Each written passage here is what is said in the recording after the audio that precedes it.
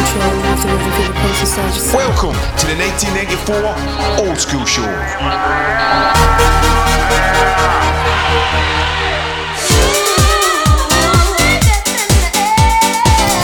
Watch your bass bins, I'm telling you.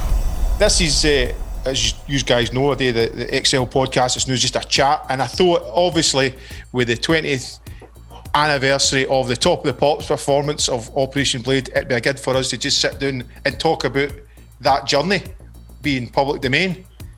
So, flinging it right to you two guys, how, for anybody that doesn't know, how did it come about? Because obviously, Mark, you were in the Metro. James, you were doing a production course. If you want to just talk us through... Well, James, you could start off because we were doing a production course and then Mark can come in with the DJing or whatever.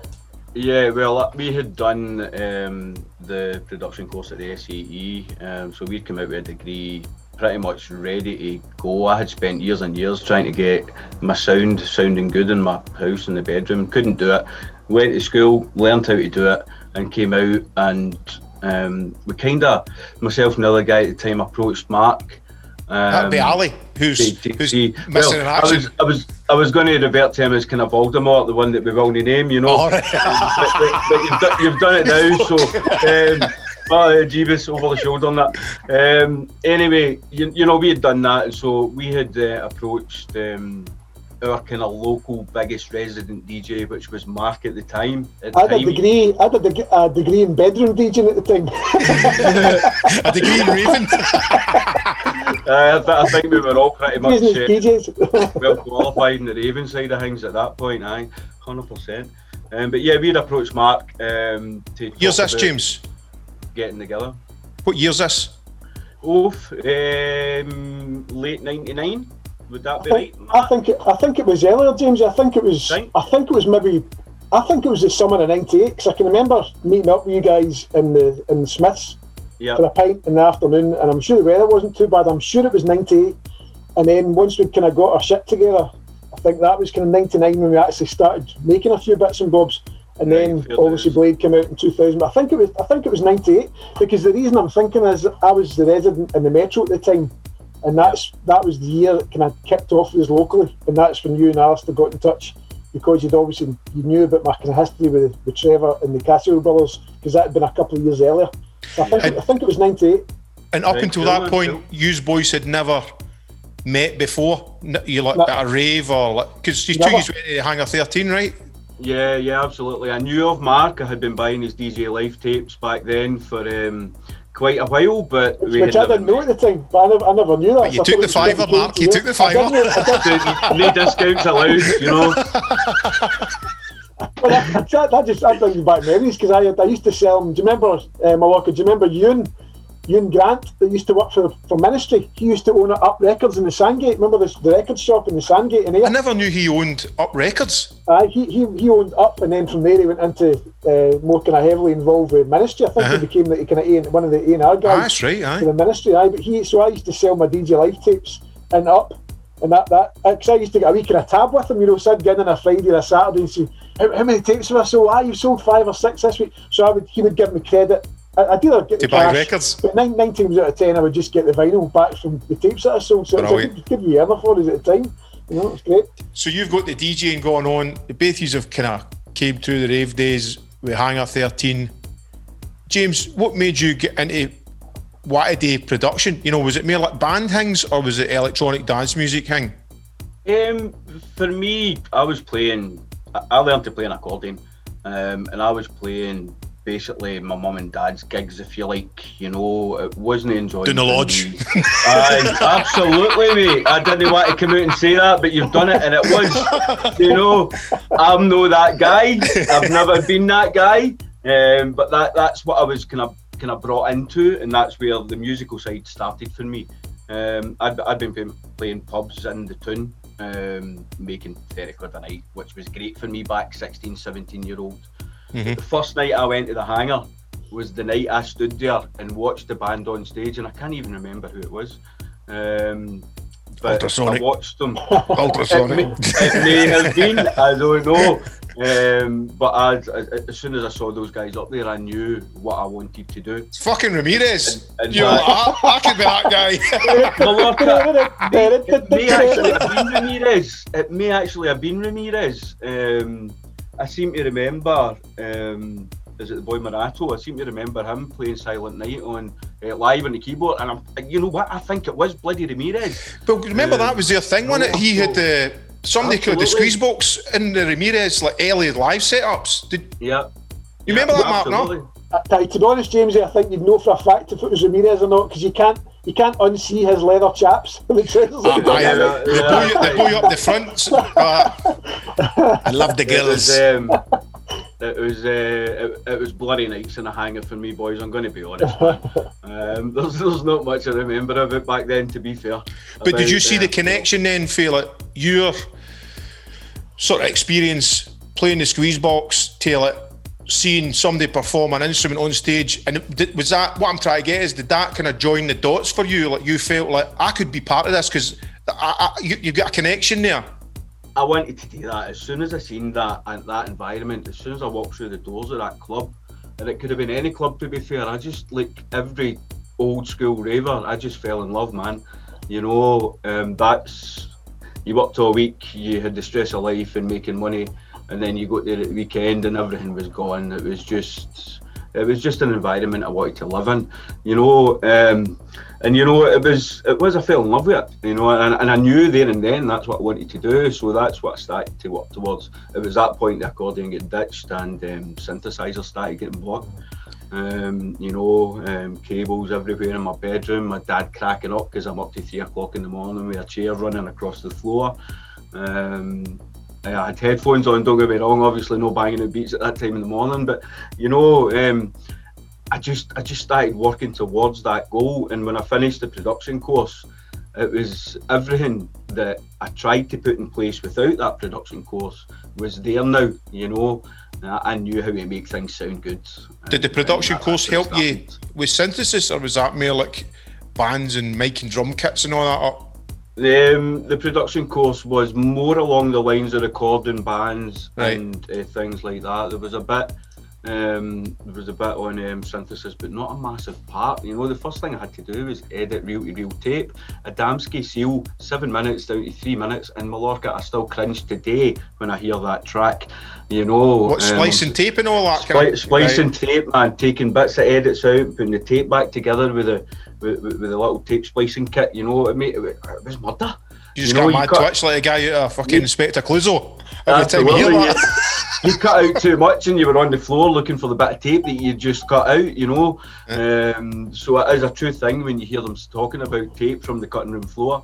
You know, it used to be a thing. You know, so it was more along the lines of bands and things like that. But while I was doing that, I had the synths going in the background in my own time, you know, and that was where I really learned my skill with that. It was just hands-on, man. Nobody taught me. Just what does that button do? That's it. I mean, Mark, you obviously, I think the DJing was your entrance in, but then quite quickly you started production with the Casio brothers. That's right? That's your first? Well, I've spoken about this. I was thinking I'd spoke about this with you before, Mal, but if you remember, I'd said the first kind of introduction for me was my mum and dad buying me a keyboard when I was 7 years old. In fact, it wasn't a Casio. I think it was a wee Yamaha keyboard, just a little 2-octave kind of thing. So that was my first introduction to liking synthesizers and being able to play, just learning by ear how to play music kind of thing. But then just what Jamesy said, you know, when he said he saw one of the first kind of bands he saw in the hangar, he just knew that's what he wanted to do. A similar thing happened to me was when I heard Carol Cox on Radio 1. Again, I think I've spoken about this with you before, and it was him and the Prodigy were doing a live set on Radio 1 on a Saturday night, maybe like 6 or 7 p.m. I heard this and it just blew my mind. You know, Carol Cox and 3 decks mixing all these tunes, like, you know, DJ Seduction and Awesome 3 Don't Go, and hearing the Prodigy playing Charlie and all that. It was just like bang, you know, this big spark just went off in my head. I thought I need to start. This is something's going on. What is this? I need to pursue it, kind of thing. You know, so it just all kind of tied in together. And then obviously Trevor was the guy that he made that happen for me, because he just joined all the dots. He told me there's a studio in Glasgow. after a few chats and us kind of becoming friends and going up to 23rd with each other on a Saturday in Glasgow to buy tunes, he found out that I could play the keyboard and blah blah blah, so it all came from there. But I was heavily inspired by what I heard, on Radio 1 that night, and obviously seeing Trevor in action, and just, I had a passion for dance music. I'm not even going to say rave music, because it was dance. It was anything that was dance. I can remember hearing Technotronic, Pump Up the Jam, and KLF, and even we spoke before about snap rhythm as a dancer and all that kind of stuff. So there was all that stuff going on in my head. I knew that this is what I wanted to do.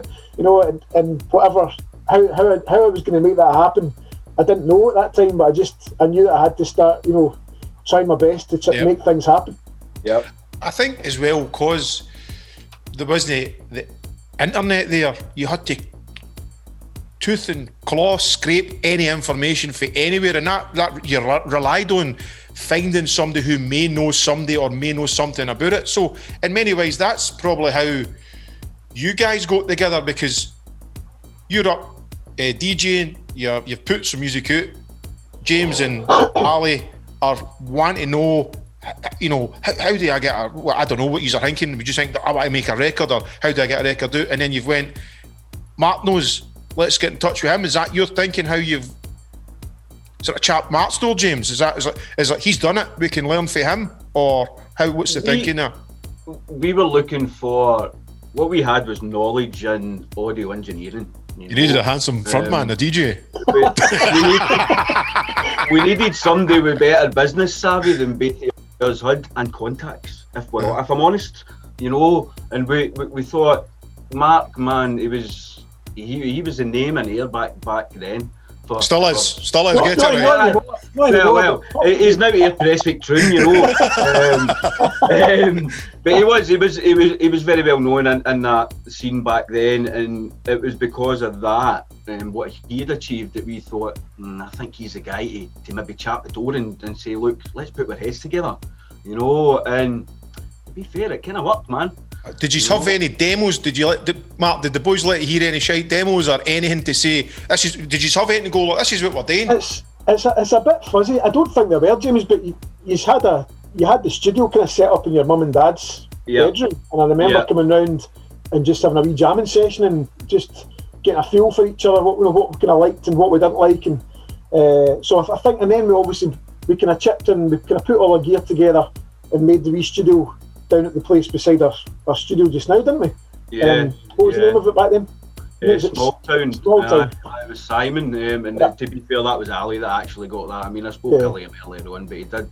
It was like a back line, It was like a cupboard-sized space, but that's where the kind of the idea for Blades started to kind of happen, didn't it? Yeah, and then.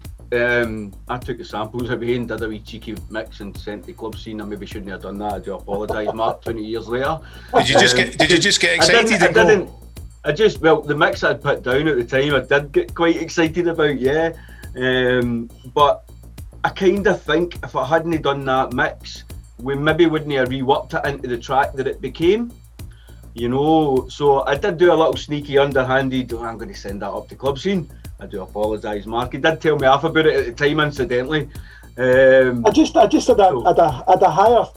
I think I'm not trying to diss you in any way, James, but because I'd maybe had a few releases out before, I could see this had potential, and I could see it had bigger potential in club scene. But I can understand from your point of view, because it was maybe your first release in a label, and you're like, club scene, no, because we all loved club scene back in the day. Mate, you were talking about... maybe not so much. At the time, there was a lot of good stuff in club scene. It was. You got excited, and I can't diss you for that, because that's absolutely normal, and we're all human beings, and I can see the excitement. But I just maybe had to take you bring back a wee bit and say, Jamesy, this is bigger than club scene, So that's it. And again, absolutely 100% right. With that first, I mean, you're coming at it, James, with your first bite of the cherry. So even just to get anything out is an achievement. Whereas, like Mark's saying, he's had something out, so you're maybe like a couple of rungs up the ladder, going, right, this could be on an even better label than that. Whereas, there's that sort of Mark's sort of been there, done that. And you still want to do that, so there's the excitement of trying to get it out by all means necessary, and then there's Mark going, right, listen, we should be aiming a bit higher. Wind your neck in, Jamesy. So how did the track sort of come about? You know, what was its concept? Was it the sample first? You know, who came to who with what? You know, how did it all sort of come about? Because I don't think I even know how you kind of cracked the track together. Mark pulled the sample into the studio and went, we should work with us boys. And as soon as I heard that, I was like, aye, fuck aye. You know, so to give credit where it's due, Sherry brought the sample in. You know, so that's the Acid Line for New Order's Confusion Pump Panel remix. Just for people who's listening, going, what are they talking about? The idea was born. Remember, I said to you before, Mal, it was born in the Metro. Because remember, I'd just seen the film Blade, the bloodbath scene that everybody loves come on, and every hair in my body just went wing, and I was like, and then for the next few days, I was racking my brains trying to think, wait, what is that track? And then I was thinking, Trevor, I'm sure Trevor's played that in the hangar, or I've heard Trevor playing it in the studio. I could see the vinyl, and then it dropped, and I thought, I've got that in my collection, and I must have spent about 3 hours going through all my vinyl, which I did that actually of quite a lot of vinyl, even though it was that many years ago. And I remember just seeing the pump panel, and I thought, that's it. So I can remember it as if it was yesterday. I took it to the Metro. And I thought, because I remember, you'll laugh at this, Mal, but remember Robert Stevenson and Tracy Oakley and the guys at the Metro, every Saturday, always at the end of the night, and say, you know, great night, Mark, you know, really, really love what you're doing. But see, next week, can you maybe not play quite as hard? almost every week, because they were really paranoid about things going too hard. The hardcore thing was really kicking off. So that kind of maybe died off, innit? It died off, and they were trying to push it in a different direction. But I was still liking the kind of harder stuff, you know. And so not every week, but almost every week, they're always saying tone it down a bit. So I remember having the pump panel thing, and I thought, this is going to freak them out. So, but I remember I must have played it maybe like about 1 o'clock in the morning, or maybe even later, like 1:30 in the morning. Stopped the music and just went bang and dropped in the pump panel. And at that point, Blade was a big film. You know, a lot of people had seen it, so I got a massive like reaction on the dance floor. And I remember I had the vocals, Flavor Flav vocals in Bass for Your Face, London. And was that just a scratch? It was a scratch thing. Record. So I think I maybe had the full a cappella, you know, the kind of the little live Public Enemy section on vinyl. I can't remember how or where I had it in vinyl, but I was mixing and scratching over the top of it. But Bass for Your Face, London, just looping it and just doing little scratches, and it got an amazing reaction. And then that was when I went in. I think I actually met up with James and Alistair on the Monday or the Tuesday and said, look guys, I did this thing on Saturday night. I think this could really have legs, you know, do you want to try and do something with it? And they maybe couldn't see what I'd seen. You know, I saw the dance floor that night and the massive reaction. So I just said to the guys, look, trust me, please just let me roll with this. And that was when we really kind of started getting stuck into it. And that was pretty much the first thing we all did together in the studio. So you suddenly actually completed a song before then? No. Maybe done a few hours just messing about with some beats and stuff, but nothing you could call an actual track. So how long did it take to put together the first demo of Operation Blade? Wow. James, you could maybe... yeah, right, I can't remember what I did yesterday or the day before, and you want me to remember what I did 20 years ago? Skill, mate. 20 years, man. Fucking hell. I remember we did the Guts. Did we do the guts of it in the small town studio? Yeah, I think we had the general idea down in that studio, and I think we were getting bothered because we kept putting heaters on, and we were getting into trouble for it, and we're giving it, this is not working here, man. And that's when we moved everything. I remember it being summer, because I remember you coming up to mum and dad's and hitting my bedroom up there, and smashing it out for there. But we're talking about music here, James, aren't we? Please. Are we talking about music? Oh no! Does it say Mark's going up to your bedroom smashing out? I'm just for the listeners. Just for the listeners, we're talking about music production. Yeah, absolutely. Timescale. I honestly couldn't say, but it would be weeks. I think, Mark, would it be? Yeah, right? I don't think it would have been any more than 2 weeks. I mean, is this 1998, 99? I think it must have been maybe 99 by that point. 99, I would imagine, yeah. I can remember James had bought a wee MC909, the wee kind of drum percussion thing. Was it an MC909? It was a MC303 thing. It was a bloody nightmare. All we ended up doing was sampling the percussion from it and using the Akai sampler that you bought. You know, we got the big 909 open hat. And I remember even back then, when I didn't really know too much about production, I suppose I was always fascinated by getting the right drum sounds. I was always really pernickety with the drums. I was saying to the guys, you know, we need a really strong hat, we need a big distorted hand clap, and obviously we've got the crowd samples and everything. But I just knew, because with that big distorted kick drum and the acid line that was already in the pump panel sample, we had to kind of match it up with 909 stuff. Even though at that point I probably couldn't tell you what it was that we needed, but I knew in my head what we needed. And as just to what your tracks are playing out and stuff like that. As soon as I heard that MC303, I said, Jamesy, we need to get these bits sampled. And the big kind of, the big distorted hand clap, the big 909 ride, the hats, everything that we used in the track, all the percussion came from the MC303. There was one wee drum loop. We used that was in the dance thing. Was it the rolling dance? Yeah, the rolling dance module expansion I had, but that's not all we used as well. We took the big snare from your XP10. Oh, that's right. Aye, that's Remember? right. Yeah. That's right. So the track was all born from hardware. Yeah. You know, just sampled. It was long before the time of soft synths. Like, and the crowd sample came from Deep Purple live album that I had in vinyl. Fuck knows where it came from, but that's the kind of crowd crescendos and stuff that came up. That they were all from Deep Purple. What made you put the crowd samples in? Was it because the Metro and playing it live, you think, let's get a live vibe here, or what's leading you down that road? I suppose just maybe because of the ultrasonic thing, you know, just maybe I loved those kind of live feel tracks at the time, and that's why maybe I said I don't even know if it was my idea to put the crowds in it, but I remember just having I think maybe it could just have been as simple as the fact I had some vinyl to go through, found some good samples, and the crowds were there, and I thought, let's just take those, because fling that into the mix. That's what the mentality was back then. You know, you sampled whatever you could get your hands on, you know, something physical in your hand to sample. That's what you did, you know. So that could just be as simple as that. Well, you used to bring in DAT tapes, and it just all little tiny loops, then the next one, and we would just run them in and edit them and get them sampled up, man. So yeah, you were an absolute wizard at doing that back then. That's really good at it. And was it close to what people would realise as the finished mix that you had in that demo? Was there anything much changed for you? You're then taking the demo to play at the Metro Mark, or? Aye, well, I mean, James will tell you as well, if you strip it back, all that was in it was the pump panel sample, the GP 8000 doing the wee just a wee kind of happy riff going through it. The rest of the percussion was there. The kick drum was sampled from a BXR track, a Picotto track, and then we had it pretty much in demo form and pretty much mastered well enough for me to road test it in the Metro. Yep. And I don't know if you were there the first night, Mal, but the first time I played it, I don't even know if you were there, James. No, I was there the first night, mate. It just wrecked the gaff. Absolutely wrecked the gaff. I had tears running down my face. I was actually welling up thinking about it now. It was amazing, you know. Something that I'd fell in love with, and I'm now standing there watching something that I had been involved in creating, smashing the gaff.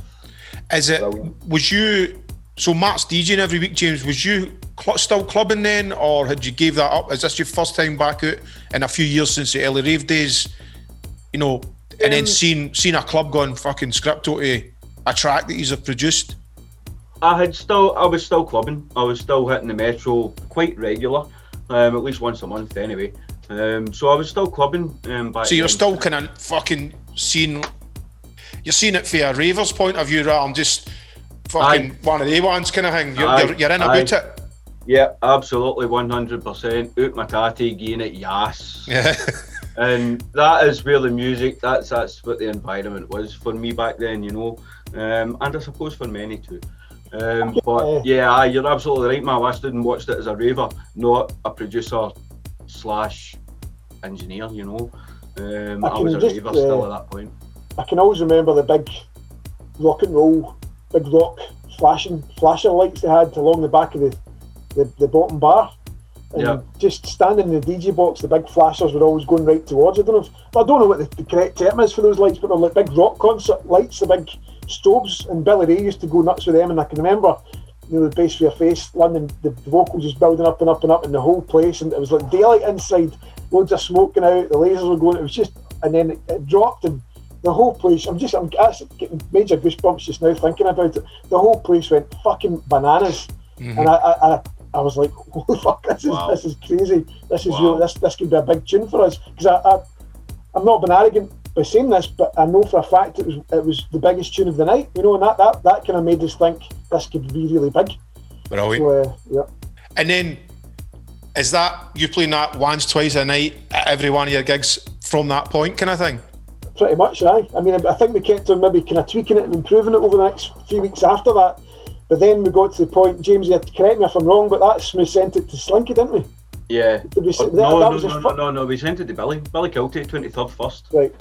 It was Billy that sent it through to Slinky. Right. So the mix... sorry to interrupt, Mal. Do you know what the connection was between Billy and Slinky then? What? It'll be Ilka. Aye, that's right. It was the boy Ilka, aye. I was licensing stuff to Billy via Ilka. He was a Slinky guy with all the proggy stuff at the time. Ilka was like a mover. He would sell his fucking brother for a score. You know, like he was just one of these kind of used car salesman type, a lovable guy, but he's always sniffing out something, a wee thing to make money. So I think he was the Slinky connection to Billy, because he was already dealing with Billy on the Limbo prog stuff. Right. But he also had an in with the Slinky Hard House guys. Right. He's got all the bedrock guys. He's working everybody down there. You know what I mean? Just A&R type guy kind of thing. Aye, A&R. But in his mind, it was how I'm going to make a fastback. No, But just before we go into that, so it would maybe have been like the first or second week then that you played it, because I remember being fucking blind drunk at the Metro, and you've went to his Mal, wait till you hear this, it's a track we've done, I'm going to play it or something, and I remember, you know, I think I was stunning behind you at the DJ box thing, and you played it, and also the fucking place is erupted, but I was just like, that's fucking great, mate, fucking mega, and then just fucking, I don't know, off you pop, and I was just away again, kind of thing. So I remember like you saying, check this out. Would that have been like the early plays of it kind of thing? That would have probably been, as Jamesy said, late summer '99. Right. And I think by the time Slinky had picked up on it, and then the white labels had gone out, in fact it might have been early summer '99, and then things happened very quickly with Slinky. They pressed up white labels. I don't know if you want to go as far ahead. Well, just before we get that, so like James said, you sent it to Billy. What's Billy's reaction to it?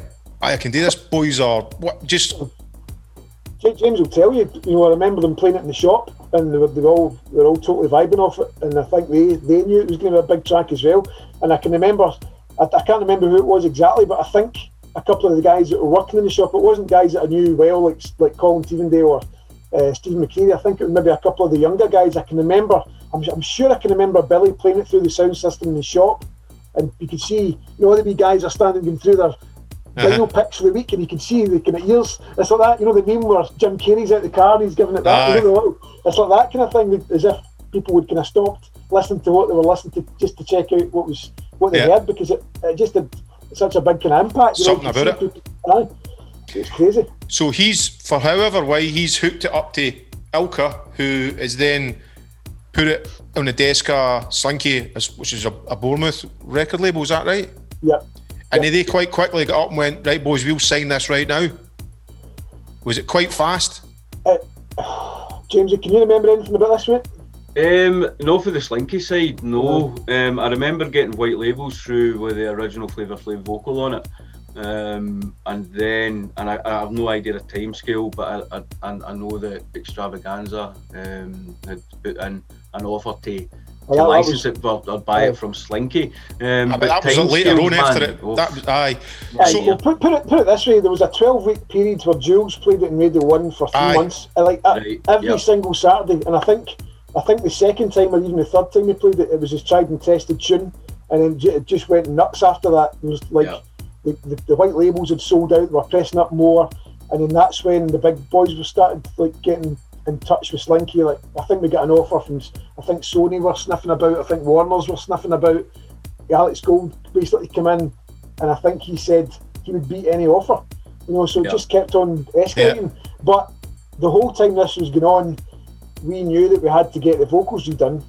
Yeah. And you were the man for the job, man. You're the first choice to get the vocals redone. So just with MC Lee, it couldn't go to the next level with Flavor Flav's vocal. It had to be re-recorded. So for anybody listening, the original mix had samples of Public Enemy, Flavor Flav, saying the bass for your bass for your face, London. Yeah. So when the majors are starting to sniff about, you guys are going, we need to sort out the sample situation here. And then what is the labels also saying, look guys, you need to get the fucking sample sorted here, or who owns what on this kind of track? Yeah.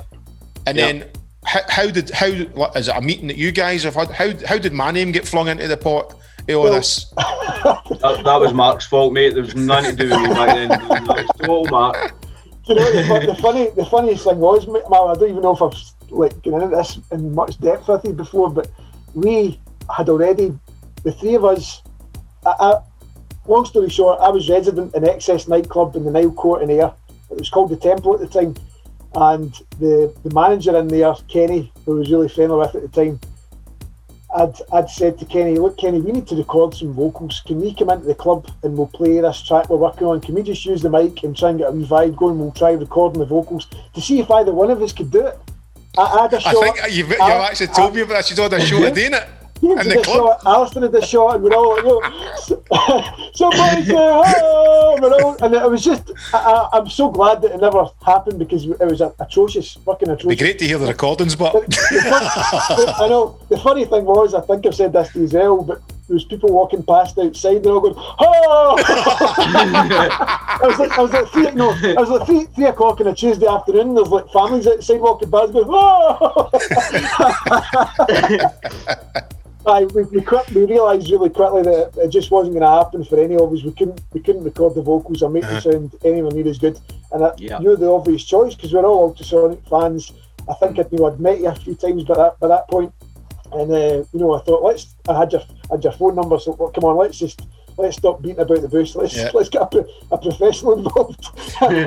and I think, well, I don't know about professional, but I think on the first meeting, what I remember for first meeting, like the threes together, obviously I'd met you, Mark, before, but I met the threes together. I remember Bongo, which is Ali, he had some mad fucking bandage on his leg, and he kept scratching his leg, and he was saying he thinks it was, what was that flesh-eating disease it was kicking about? And I remember he was sitting in my studio, and he's showing us this big fucking grabbing his leg, and he's scratching, and I remember he left it. I was like, who is that guy, man? Because he had sat going, I fucking tell you boys, I don't know what it is. I think it could be this, whatever this flesh-eating bug was. And I remember just sitting, all right boys, aye. You're just like backing away from fucking come up and the geezer, fucking life-threatening disease. But I remember that for the first meeting, and I think we kind of spoke about it. And then I actually, even on my end of things, I remember being apprehensive about even doing it and being involved. You sound problems, Mark? Oh, you're right. Open the door. Sorry, mate. That's all right. I'm just saying, from my end, I remember, sort of being flattered to be asked, but being kind of apprehensive about being involved, because I was kind of thinking, I don't know what I was thinking. I'd fucking moved on for like the rave stuff, and I was doing the proggy trancey kind of stuff, and I was going, is this, that way you're going, is this the right thing? Should I do this? I think there was two things holding you back. First of all, was it the right direction for you? And second of all, because as you know, you're meant to your music taste kind of slows down and gets a bit kind of deeper and funky as you get older. It's gone the opposite direction for me right now. But I think first of all, was it the right direction? And second of all, you'd absolutely toured the arse off the world by that point anyway, because you've been round the whole world several times with Ultrasonic. You've done a hell of a lot touring than any of us by that point, and you were probably thinking in the back of your head, am I capable of doing this again? Is this the right thing for me to, if it was to blow up, which obviously it did. Well, I don't even think I was even on the blow up. Maybe you had a tinkling that this is going to blow up. For me, it was just like, boys I know are doing a track and they want me to do a vocal on it. That was kind of like, that was my level of thinking. And you're going, it's going to be no, but how many people do you meet that are writing music are telling you it's fucking huge? Obviously, every track everybody writes is the best thing I've ever done. So, like for me, it was like, all right, fucking brilliant. Do I want to get involved? And like, I think I've probably both told you different things. It was Maria. It was like I must have been talking to her about it, and she went, "Listen, Mark's your friend. Why not just help your friend? What? Because she's just gone black and white. You know, like what's the problem? She's not thinking, oh, is it this kind of music? Is that? She's like, how do you know just help your pal? And that was the thing that made me go. Any other kind of thought, it's all bullshit. I'm just helping somebody. You know what's this? They skin off manos, and you said sent us up the data, or maybe you left me the data, and it was later that night or the next day. I just basically went in. We plugged in the SM58, put the headphones on, and just fucking smashed it out. And then I think I sent you the DAT tape, the vocals, doing, and then I just forgot about it. You know, it was just like job done for my end. And I don't know. Then maybe you can talk about what happened at your end, because you're then mixing it. You're dealing with Alex Gold saying turn up the hi hats. Where what happens then? I've gave you doing the tape, so you're going. You know, even thinking about it now. The pressures of he's mixing a 7-inch commercial single now. Is that where you're at, or where are you? I think James could probably tell you as well. Making the 12-inch was really easy. You'd smashed it with the vocal. We didn't really need to treat it with any effects. It was all you'd obviously done all your homework with ultrasonic vocal. You adding your distortion, your compression. Everything was perfect. I think one thing I remember you picked up me on and was the timing. I think I'd changed the timing of one of your vocals, and I know you weren't angry, but I think you were like, why did you change the timing in that? You know, and I was like, what do you mean? I just tightened it up. No, you changed, and I can't remember what line it was or what, but I can remember it like, you know, a bit kind of puzzled. But in my head, all I'd done was maybe just get it a bit more on the beat or something. Maybe James remembers that. You know, I'm not too sure. You're like that Mal's a fucking diva, man. Aye, right, Mal, we'll fix it. What a wank. James will back me up. Making the 12-inch was a piece of piss, mate. You'd made it really easy for us. And also, you're putting it together as a DJ and DJ structure, which you're playing fucking countless tunes. You all kind of know what you need for a dance floor. I guess the problem is, you boys, we need a 7-inch radio mix. That's when you just go, wait a fucking minute. That's a whole different kettle of fish. Yeah. Making that radio edit. I was actually thinking about this morning, so we've got some extra stuff to talk about. I know I've never kind of mentioned this before, and James, this will send a shiver down James's spine. Alex Gold put us through the mill to get that fucking radio edit for Radio 1, and it had to be perfect.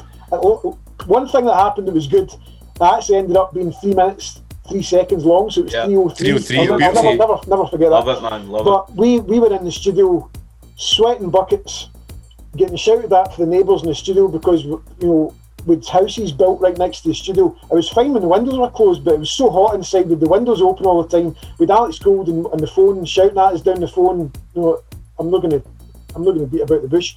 He was being an arsehole to us, major arsehole. Yeah. What's full-on abusive kind of thing? This isn't the right length. You need to do this. You need to do that. And, you know, we don't have time to fuck about, guys. You know, and just heavy duty pressure. And I'm like, for fuck's sake. And I remember getting the edit finished the way that we thought he wanted it, driving to Prestwick Airport, going to one of the courier companies. Now at that point, you couldn't just email a clip or email an MP3. There was none of that. That's right, aye. He had to get the DAT tape.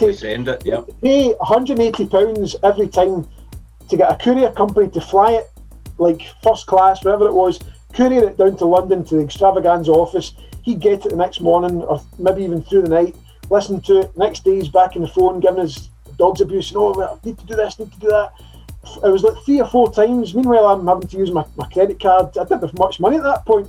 Credit card to pay for stuff, to get the courier, like 4 days in a row, like, you know, 600-700 quid to get fucking DAT tape sent down to Alex. Wow. And then eventually we got it done, and it was literally on Radio 1 pretty much the next day or 2 days later. You know, but it was stress.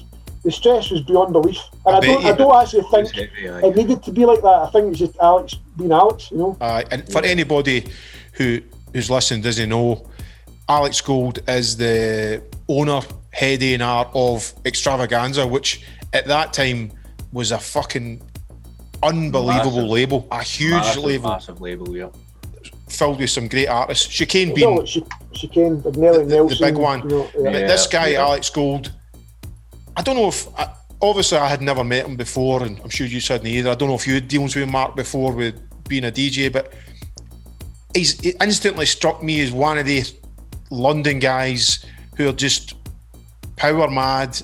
Whatever successes went to his head, there must be some kind of talent there for the guy, but there wasn't much to hold on to like. Wasn't much liking in him, but there must have been some kind of thing there to see the track, to be pushing you to get this radio edit. What I'm trying to say is, I thought he was a dick, but there must have been something there that he's heard in the track to push you guys to get the best out of you guys for that radio edit. I think he was a bit of a bully boy. He was just he's just control freak is the best description. Mate. Control freak. He had to be involved. He named himself as executive producer without speaking to any of us, or being in the studio, or even being there. Exactly. The fact that Mark's paying this money to get these DAT tapes sent down south, and this guy's on the phone giving him dogs abuse, that makes him an executive producer. No, that just makes you a ball bag, mate. Again, naivety as well, innit? You're kind of going, is this what happens? Is this what it's like now? Is this what shit I need to fucking do to get a record out? You're just kind of going along with it, where I think anyone is flip it to now, you just go hey, get the fuck. The best way I can describe it is, it was like being in a whirlpool, and as it got nearer, and it was just, you basically get sucked up, and your next thing you're spinning around the middle going, it was like that, you get caught in the current, and it just sweeps up and spits you out the other side. That's what the whole industry was like. But getting that radio edit was probably one of the most stressful things I've ever revolved in, and I'm talking about myself here.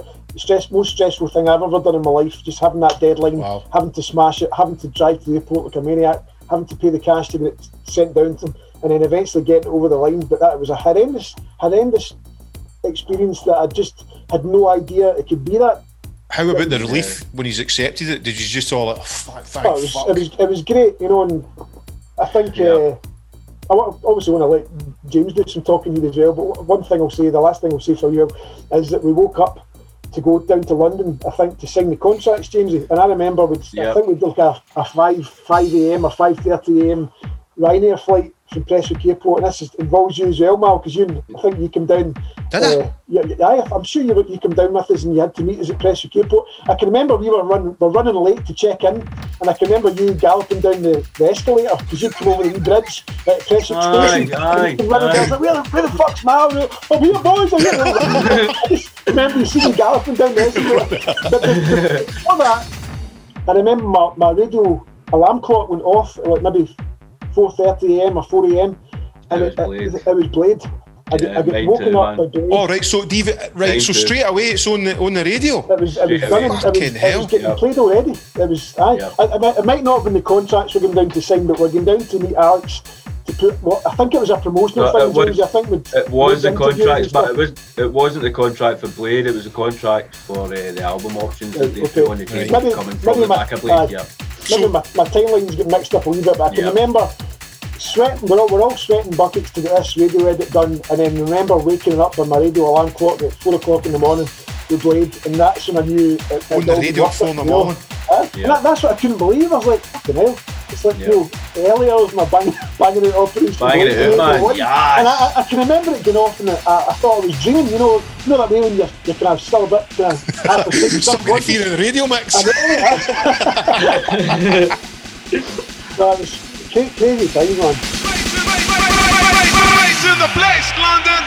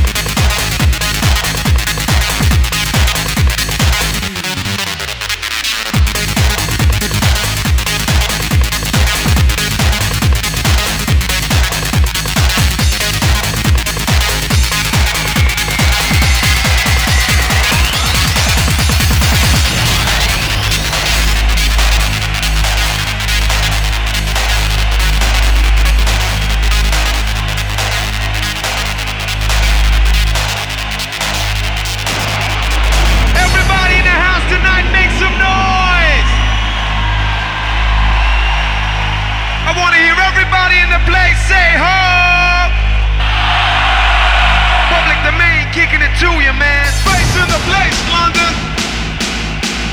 Bass in the place, London. Bass in the place, London. Bass in the place, London. Bass in the place, London. Bass in the place, London. Bass in the place, London. Bass in the place, London. Bass in the place, bass in the place, bass in the place, bass in the place, bass in the place, bass in the place, bass in the place, bass in the place, bass in bass in bass in bass in bass in bass in bass in bass in bass in bass in bass in bass in bass in bass in bass in bass in bass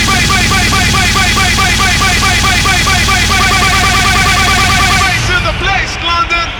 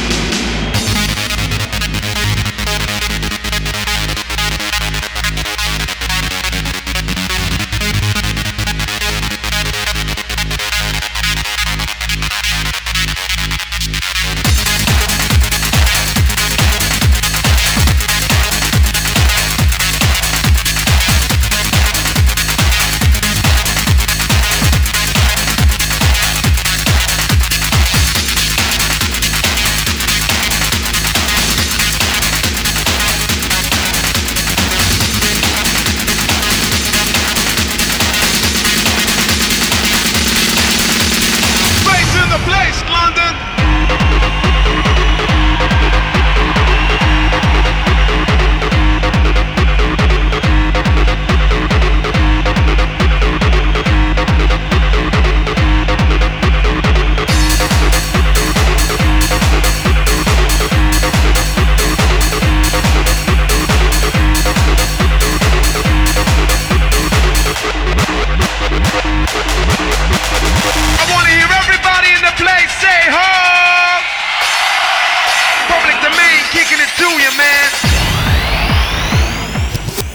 Just as you're saying that, the rush to get it out again made me think the Watt Brothers also had a track with a similar sample. I think they recreated it, didn't they? Yeah. That was part of the race, wasn't it? I mean, when did you become aware of the Watt Brothers track? Was it Aquagen? It was they called it or something. Watt Brothers versus what? It might have been actually. It was something like that. When it was Watt Brothers and somebody else. Yeah. But they had a track that was that. So, when did you become aware of the Watt Brothers had a similar? When I say similar, the Blade samples in their track kind of thing. When was you aware of that? Fat Bass, that's what it was. Fat Bass. I think I was in 23rd Precinct and the White Labels of Blade had been out doing the rounds for maybe a couple of weeks, 2 or 3 weeks, and then the next thing I knew there was a Dos or Die release. Remember the German label Dos or Die? Yeah. And I think Billy had actually said, Mark, there's somebody else had done this thing as well, the Blade kind of thing. I was like, you're fucking kidding me on. And I remember going up and hearing it and seeing the cover, and I was like, I've never heard of these guys. And still to this day, occasionally people will say, you know, he's ripped off the Watt Brothers and blah, blah. Absolute bullshit. Yeah. Guys in Germany had the same idea as us, pretty much probably at the same time, maybe give or take 2 or 3 weeks. Probably watched the movie. The movie was huge. Exactly. They hadn't heard our version, we hadn't heard theirs. There was no internet or stuff like that back. You couldn't hear people's little previews and SoundCloud and all this stuff you can do these days that we take for granted. You know, unless they'd spies watching us or we'd spies them. You know, that's bullshit. You know, and I still defend my ground that that's utter bullshit. But the fact is, they came up with the same idea. Dave Pearce was obviously in Radio 1 on a Sunday night. He'd started his own label, New Life. He'd signed the Fat Bass track. So Jules was playing our Operation Blade every Saturday in Radio 1, and Dave Pearce was playing Fat Bass on the Sunday night. And it was just this peg for peg race. You know, big race. Because that was the race to get it out, was it? For the first one to be released? Yep. So Dave Pearce's champion his, Alex Gold's champion his, and they're both, were they getting released head to head, or how did it? And I think just going back to what we said earlier, I think this is why there was so much pressure on us to get the radio edit done, because we knew we had a better chance to get in higher in the charts if we get ours on the daytime radio before theirs. There was always the race. But bizarrely as well, probably it just shows you how huge the track was, because probably each track is helping each track, because it's all kind of tying into one almost kind of thing. Maybe not, but then maybe with the vocals and saying public domain is forcing people to understand that's the record there. Whereas I think they never did any MC in theirs, did they? No, it was just there was I can feel the blood coursing through my veins or something like that. But of course, coursing through my veins.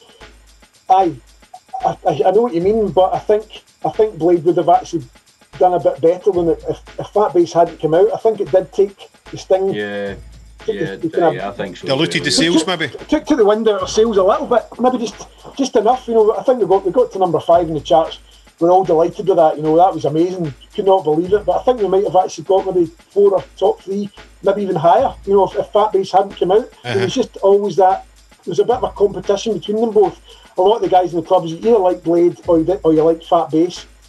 Take Fat Bass out of the equation, people would have only bought Blade. You know, so I disagree with that a little bit. I think it did affect the sales. I never thought about that.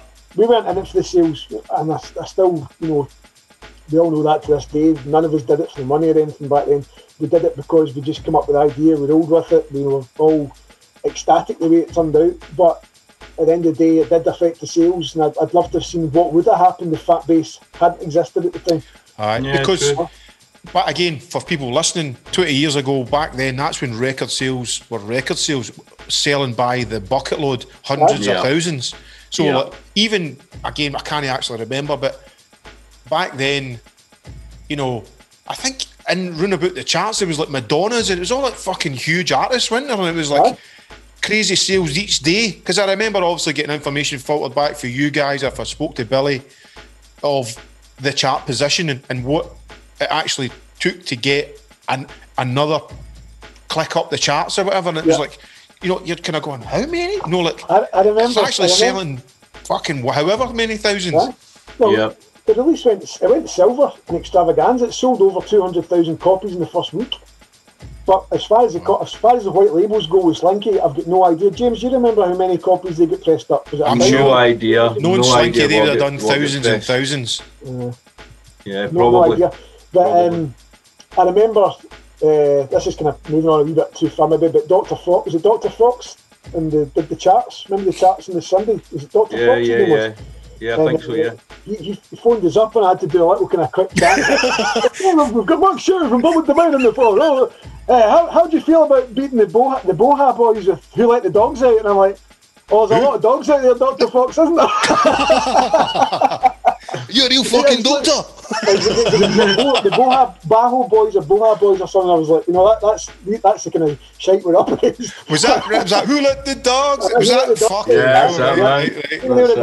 They were number 6 and you were at number 5. Mental. So and it was what's his face? Keaton thing. Ronan Keaton. Ronan Keaton. I think he got number 3 or number 4 or something. Was it you, James, or Ali asked him for his autograph for your ma or something like that? Well, I always want to give him a doing at the top of the pops thing, but I asked him for his autograph first for my missus, just to be cheeky. Was it known like a fag packet or something you gave him for an autograph? He was raging. I mind him been fucking raging. He wasn't happy at all, man. He wasn't happy at all. I mind him being in the toilet, shaving in a wee white cup. And I was like, alright, mate. And he was fucking just livid looking at his shaving. Hey, fucking boy there. But that's kind of jumping on. So, like, the tune's fucking blowing up. When did Extravaganza or whoever get in touch with you and went, Top of the Pops is on the cards here, boys? And again, to think that it doesn't feel like, I still think fucking 2000 was 10 years ago or something like that in my head. It's 20 years ago to pretty much the day that the track was on Top of the Pops. So when did you get the call, boys? How do you feel about doing Top of the Pops? Well, James, do you want to... Man, I don't even remember getting the call. I don't even know. There's one wee piece of the jigsaw that we didn't discuss. I'm not going to get into too much detail, but the fact is, when you said about Fat Bass and Blade, I remember Alex Gold kind of used that as a tool to really put the shits up as to get us to sign to him, because he put so much pressure on us saying, guys, I've sent you the contract, get it looked over, but I need this signed back by tomorrow morning, or else Fat Bass is going to come out before Blade. If we don't move on this now, we are going to get beaten by the Watt Brothers. I'll take full responsibility. We should have had a music lawyer look at that contract without getting into all the nitty-gritty. We should have had a music lawyer look at that. Alistair was, maybe you as well, James, you're both maybe digging your heels a little bit with the contracts. We need to get this looked over a lot more detail, blah, blah, blah. We did get, my dad had a wee business in air at that point, and we got his lawyer to look at it. He wasn't a music lawyer. He did recommend that we didn't sign it until we'd had a few things changed. But me being me at the time, being naive, I was like, guys, we're gonna get beaten by the Watt Brothers if we don't get this signed back. And that's faxed over. It was faxed at the time. Faxed back to Alex Gold tomorrow. You're screwed. We're gonna get beat here. So there was well, on the fence. I was like gung ho. Come on, let's get this signed. The guys were like, we shouldn't be doing this. We should maybe be a bit more cautious. So it's one of those ones. If we had got it checked out by a music lawyer, we could have made a lot more money probably, but at the same time, would it have been a hit if the Watt Brothers had got in there first? It's one of these things we don't, sitting here just now, none of us know what could have happened. There's so many ifs and buts and what. But I think really, obviously, as a benefit of hindsight, I think basically what Extravaganza done, and if you look at just record labels in general, they basically exploited the naivety and hunger of the artist. Yeah, they're coming from a business point of view, and they know all the buttons to press. And us as artists are just going, really? Is that what we need to do? We better do this. Because we're no businessmen. We're fucking want to make music.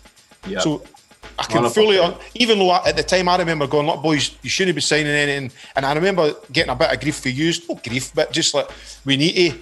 Because I had been ripped off with club scene before, and I could kind of see, you could so get it right here, but again, hindsight's an amazing thing, exactly. But again, what businessmen do? They know the business. We're no businessmen, certainly at that point, and they just exploit the hunger of an artist, and it's throughout time that these kind of things have happened. So I mean, I don't think there's anybody to blame, and you could look back and go, I could, I should have done it, but equally. You go to track out, you get it top, it gets into the charts, it fucking blows up all around the world. They're phoning and going, Top of the Pops is on the cards. What's going on in your head then? I don't think it was just Top of the Pops. I think there was a couple of things at the time as well. We had Pepsi Chart Show, and was it not all about the same day? Was there not a couple of things we had to do? I just remember the Top of the Pops. That was only the Top of the Pops thing that I remember going, fucking hell, Top of the Pops. It definitely it all came from Extravaganza. Whether Alex phoned, that was the kind of, unfortunately, I was the guy who pretty much dealt with Alex's phone calls. That was me that either got the good calls but also the bad calls as well. Half the time I was like that, holding the phone away, the hand away from the, the phone. But it all came from Alex. So whether Alex, I actually, surprisingly, I can't remember how we got told, James. I can't. I can't remember it. It's something I probably should remember, but I really maybe came from Billy or something like that. 23rd. Maybe did. Maybe came from the publishers. Maybe came from Billy. Not too sure, but it definitely came from Alex in some form because he was the guy that was doing like Suzanne in the office. Suzanne was a lovely girl. She was a great girl. You'd said earlier, if I'd had any dealings with Alex at Extravaganza, I'd dealt with Extravaganza, dealt with their team for maybe like a year or 2 years up to that point because they were sending out vinyl promos and all that stuff. So I had a really good kind of working relationship with the team in the office, but not with Alex. But up to that point, I did no dealings with Alex. But then to have him on the phone, all the time was just a bit mad. But I can't actually remember where it came from. It might even been Suzanne that maybe called me, but I can't. Sadly, I can't remember how we got told. But I can remember. No idea either. I can remember, being so excited about it. I'll never forget it for me because at that time, obviously, I've got my studio in Glasgow and. I'm fucking knee deep with Davy Forbes writing like a proggy house kind of scanner stuff. Body with Davy Forbes. Back to that again.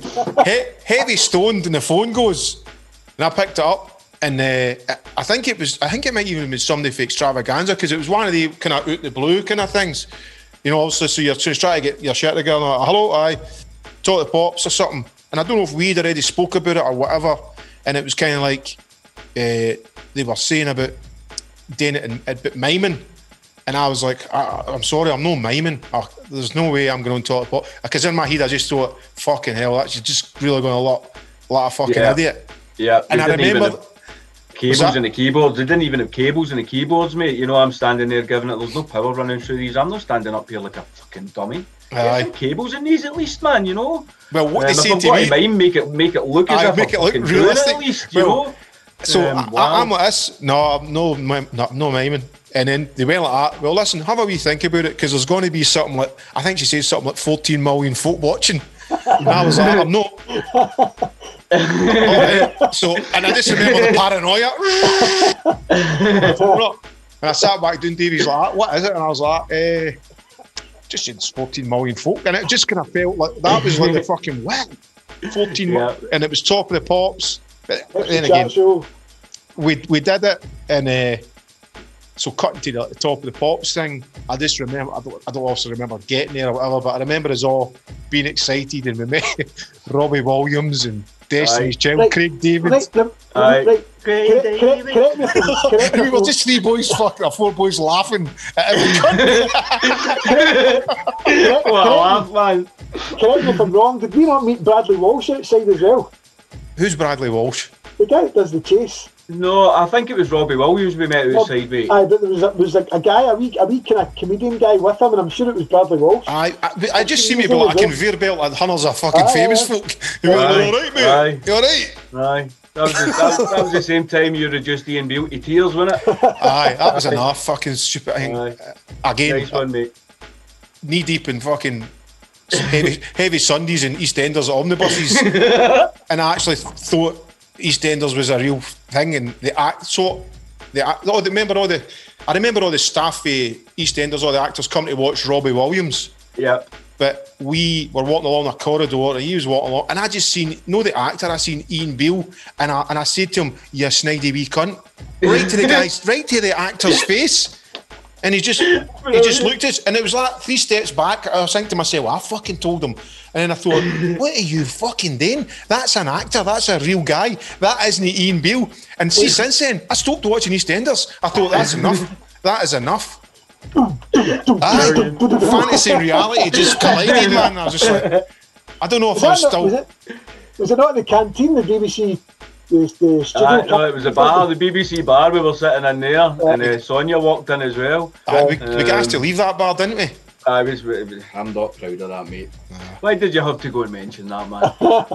I remember being steaming and asking, trying to get free T-shirts for us all. You probably went going up and get his T-shirts, Mal. And horrendous, big brown they were shite ones as well, weren't they? They probably picked out the worst ones just to get us to fuck. XXXL. I remember being blitzed, and just the guy with the long perm tail, the Geordie guy, just going, "Mate, you want to sort me and my mates out with some T-shirts?" and he's went and looked at his runner guy, and he's went, "Who is this?" And they went, "It's fucking whoever, public domain, they were on the show or something." And they went, get him some t-shirts, and then fucked up. You know what I mean? You just go, shouldn't I have said that? So it's Jakey guys from Scotland just getting some t-shirts. Doing the stereotypical Scottish thing. But then I remember no long after that, we get asked to fucking leave the bar. Because it's probably all full of fucking actors and real celebrities, and we're just in there having a laugh, man. I've remembered as well, one thing that set us back. Not only did we sign, I didn't really get to finish this early, but we signed it basically for people listening in. We signed a really bad contract, and we didn't make anywhere near as much money as we could have done. But that's lesson learned. We've moved on from that. But another little thing that happened that really didn't do us any favours was the fact. Maybe I shouldn't mention this, but I'm going to. Slinky went ahead and got the track licensed to the Ministry of Sound annual compilation without the actual your vocals, Mal. They used the original Flavor Flav vocals without the full sample clearance. Yeah. So that put us in a really tricky situation with Public Enemy's management team. So there's lawyers involved. They just pumped up the percentage, the publishing percentage, and well, you messed us about. We would have done it for X amount, but now we're going to do it for Y amount. So we pretty much doubled probably how much we could have, because we're on good terms with them. You know, I think Billy and the guys at Notting Hill had a really good deal on the table, and then all of a sudden, Slinky came along, gung-ho, messed it up, did things they shouldn't have, and that really got us a bad stinky deal after that. Chuck D was like that. That was another thing that kind of messed things up for us. So lessons learned. You know, I ended up making a track called Live and Learn myself in 2004, and that's why I called it Live and Learn, because we all lived through those mistakes and we learned from them, and it's stuff we've never done since. Whereas you're maybe a bit more savvy with that kind of stuff, Mal, because you've been through it as well. You know, with I wouldn't say savvy. I think I've just had my fingers burned a couple of times more. But then again, you know, you can. Sometimes if it wasn't for them, well, that's other people's mistakes. The Slinky thing, that wasn't something you guys went, fuck it, let's just get it on there. That's somebody else's greed. Going, fuck it, just get it on. We're getting the money. No thinking about you guys, and again, no thinking about the artist, thinking about the business.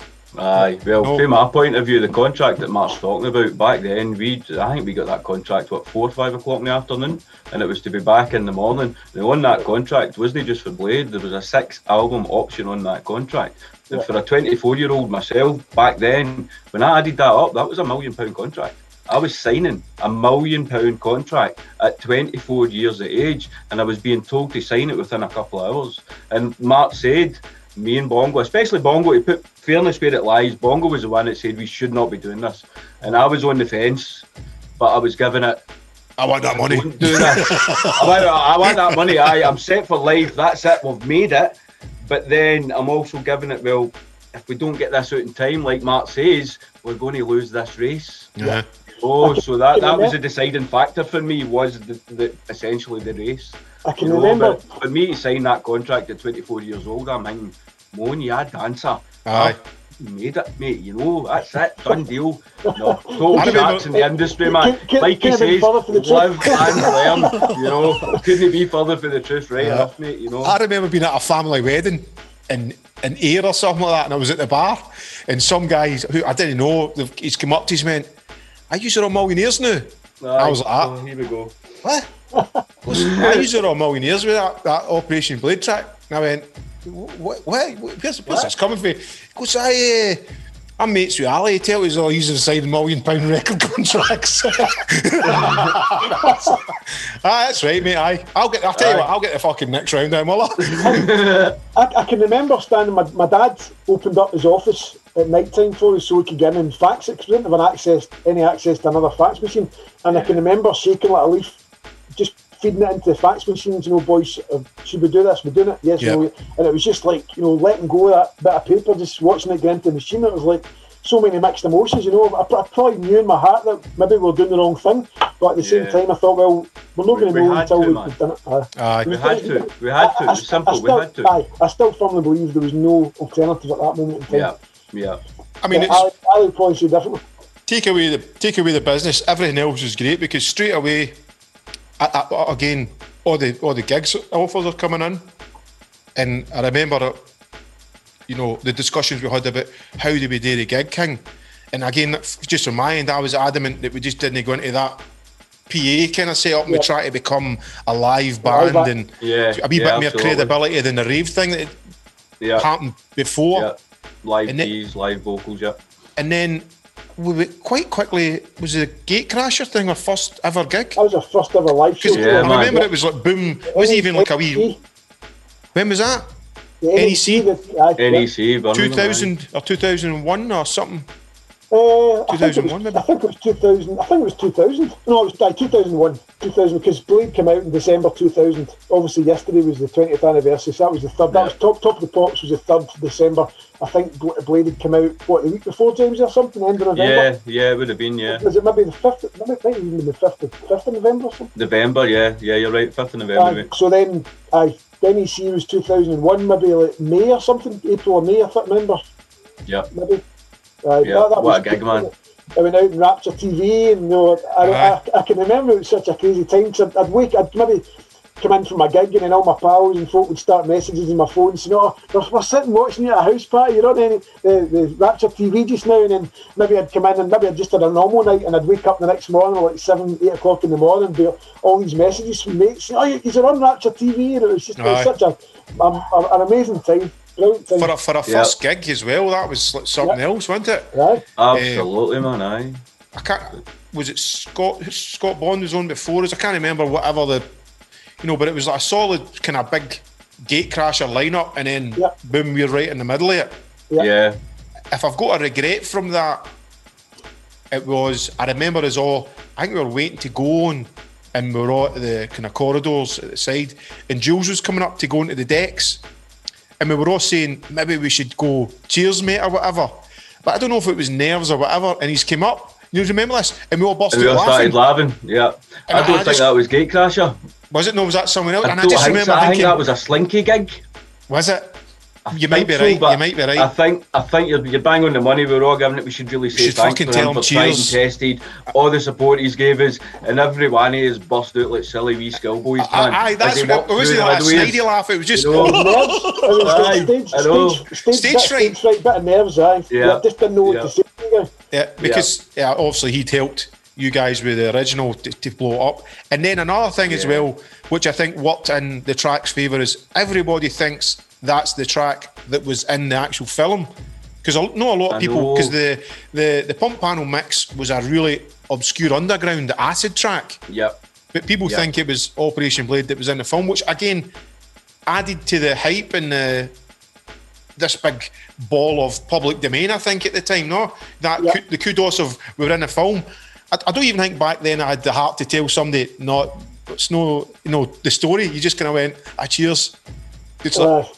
There's one thing that I do feel bad about, and I don't know if the guys will ever get to see this, but I do feel really bad about the fact that for people who don't really know how it works, the Pump Panel guys were paid to do a remix of the track New Order Confusion. The original track in New Order Confusion is nothing like the Pump Panel. The Pump Panel is like a standalone track, even though it's a remix. It was like a standalone banging underground acid track. So they get paid X amount for doing the remix, and then that's it, job done. But because we sampled the Pump Panel remix, they didn't get any money for that. That's New Order. Yeah. New Order get all the publishing for that. I know you guys know this, but I'm just explaining to people that are watching this. So the Pump Panel guys get nothing because they get their remix fee. They don't have any attachment. There's no contract between them. They get nothing. And I actually feel really bad about that because we didn't sample anything by New Order. We sampled the Pump Panel remix. So that's just the way the industry works. I don't know. Did they maybe get points on cash? Did they get any points on cash? I don't even know, because I can remember John Cornell saying to us that the guy, because he was, and obviously he kind of organised the distribution with Missile Records and the Pump Panel guys. I don't even know was that their label. There was a lot of stuff to do with Missile, and I remember John, the guys, I can't remember his name, but the guy from Pump Panel was pretty much not talking to me now, and it's a really sore subject kind of thing. It's never sat well with me that that's sampling in the nature of the beast, isn't it? Aye. I mean, I'm just trying to, so we've quite quickly put a band together. We're touring. There's all the PAs, like as in your Pepsi chart shows, of that commercial Hurricane. There's just wee kind of blurs that kind of stick out, us being in London, and then you're there, and then, but there was interspersed with all that cracking gigs, no actual playing in raves, which were amazing. St. Petersburg. You know, I remember there being, in amongst with obviously the commercial obligations that we all had today, there was some amazing Australia, like St. Petersburg. Yeah. So it was just a great fucking solid time on the road.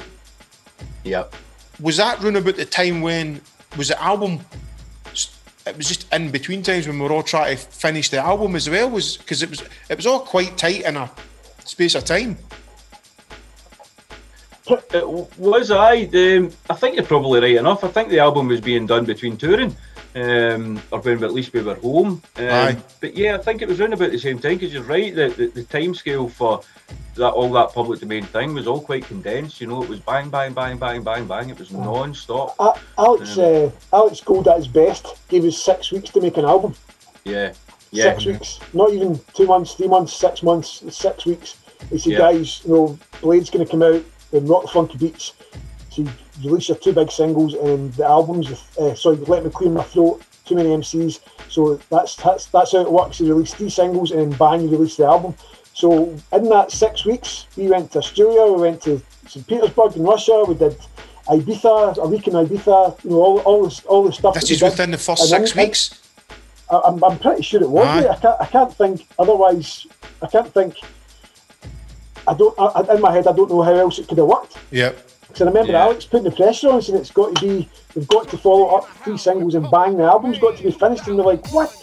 No, and then that's when we spoke to you and Davey. So look, guys, we've got a chance of getting a good album deal here. We've got a few tracks written. You know, I think it was you, Mal, you said as well. Me and Davey have actually, I think because you'd seen the Blade. I'm not saying you didn't copy Blade, but that whole hard trance thing was kicking off. You and Davey had done a few tracks in that style that could easily fit under the public domain umbrella. I think it was through the Ilka thing again. Through Ilka. Yeah, because you'd the Want Brothers doing stuff like that, he does doing stuff like that, you'd Picotto doing his hard kind of wop bass kind of stuff. And Derek obviously had a few tracks sitting there in that style, and that's when we combined it all. We did 6 tracks in the album and you guys did 4. You know, so that I think we did manage to pull it out of the bag a lot quicker than we could have done normally. Because you guys had the 2 studios made. So I think that's how we managed it in the end. Check this out.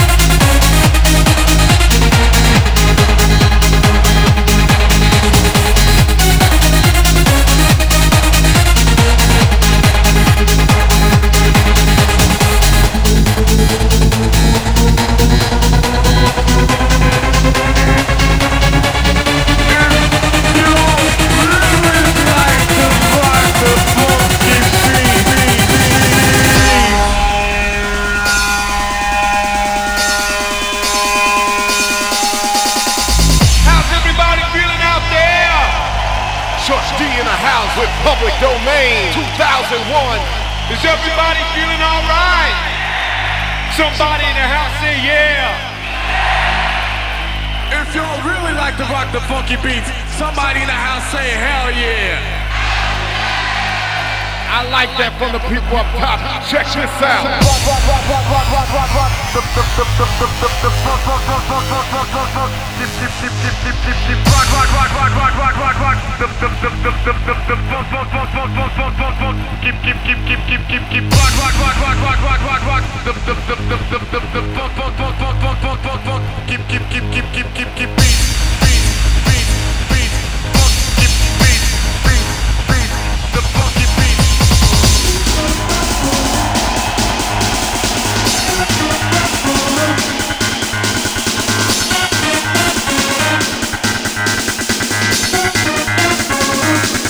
Check this out.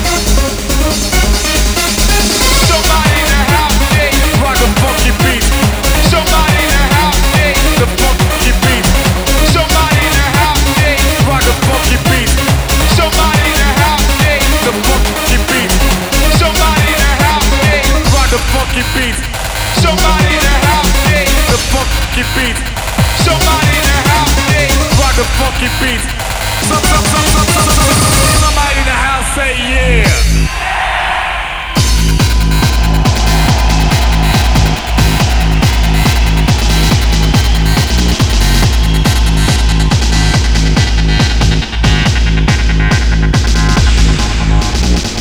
Somebody in the house say yeah.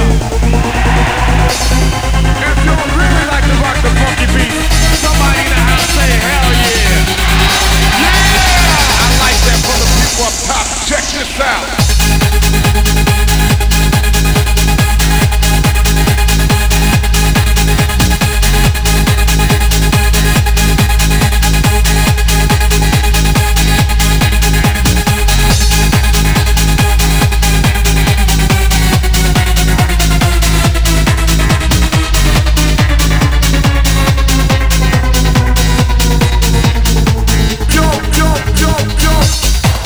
Did you have the second single, Rock the Funky Beats? Did you have a demo of that kicking about, or was that just straight in for scratch?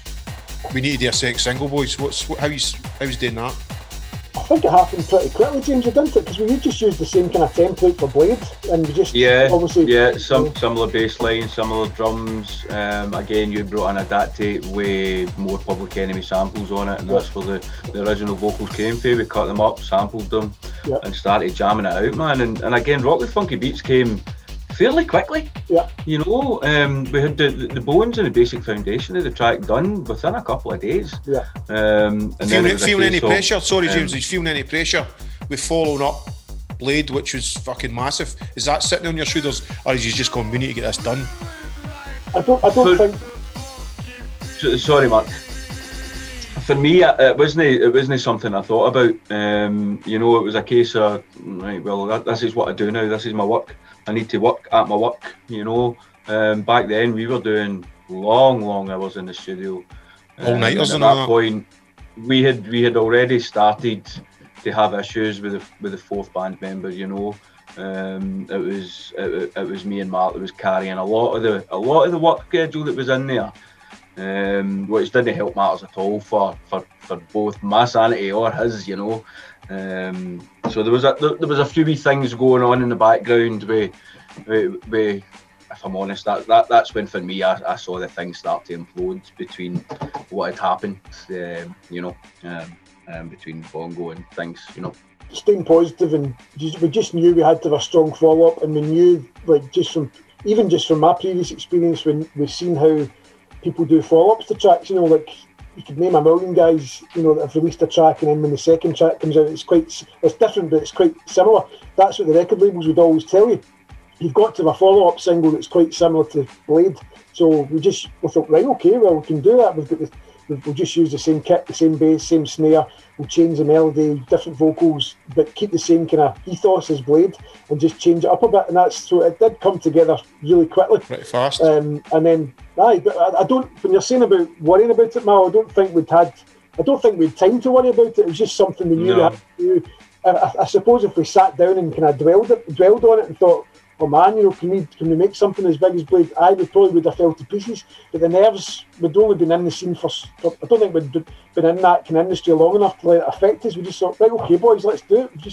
We've got to smash let's just get cracked on, man. Aye. Like you were saying, Mark, with that, just that whirlpool kind of, you're not even got a minute to sit back and think. It's just the next thing and the next thing, because you're not even decompressing after a fucking mad tour. You're just straight in. We need to get into the studio because this needs to be done now. And then I remember as well, there was loads of remixes we were all doing left, right, and centre. They kept coming in. Aye.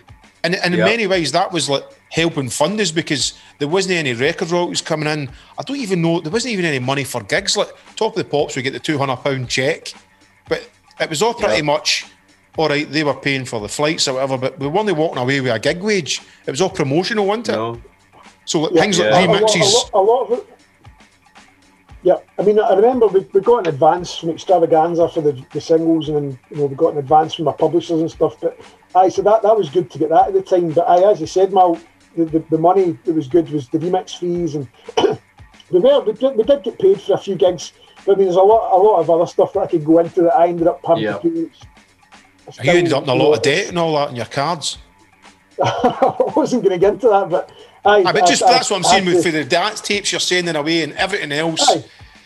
Well, without getting into it all, one example I can tell everybody is that I basically had to buy flights to Russia for all of us on my credit card. I wasn't even aware of that until you told us. So that heavily upset me for a couple of years. You know, it took me a while to get that sorted out. You know, so that's just a small snippet of welcome to fucking the dance scene, you know, welcome to the industry, you know, so it doesn't exactly welcome you with open arms. It swallows you up and spits you out the other side. But we could all sit here and cry over it, but it made our careers. It gave us so many opportunities.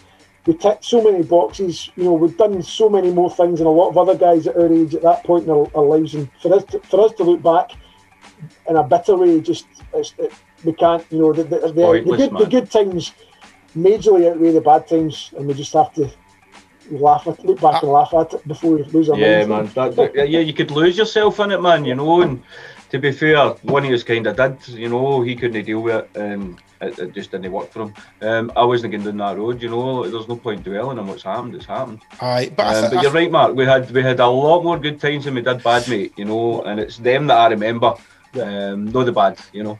We've got some good stories to tell our grandkids then. You've got to focus on the good times, but again, when I'm looking at it now, especially when I'm looking at it for in hindsight now,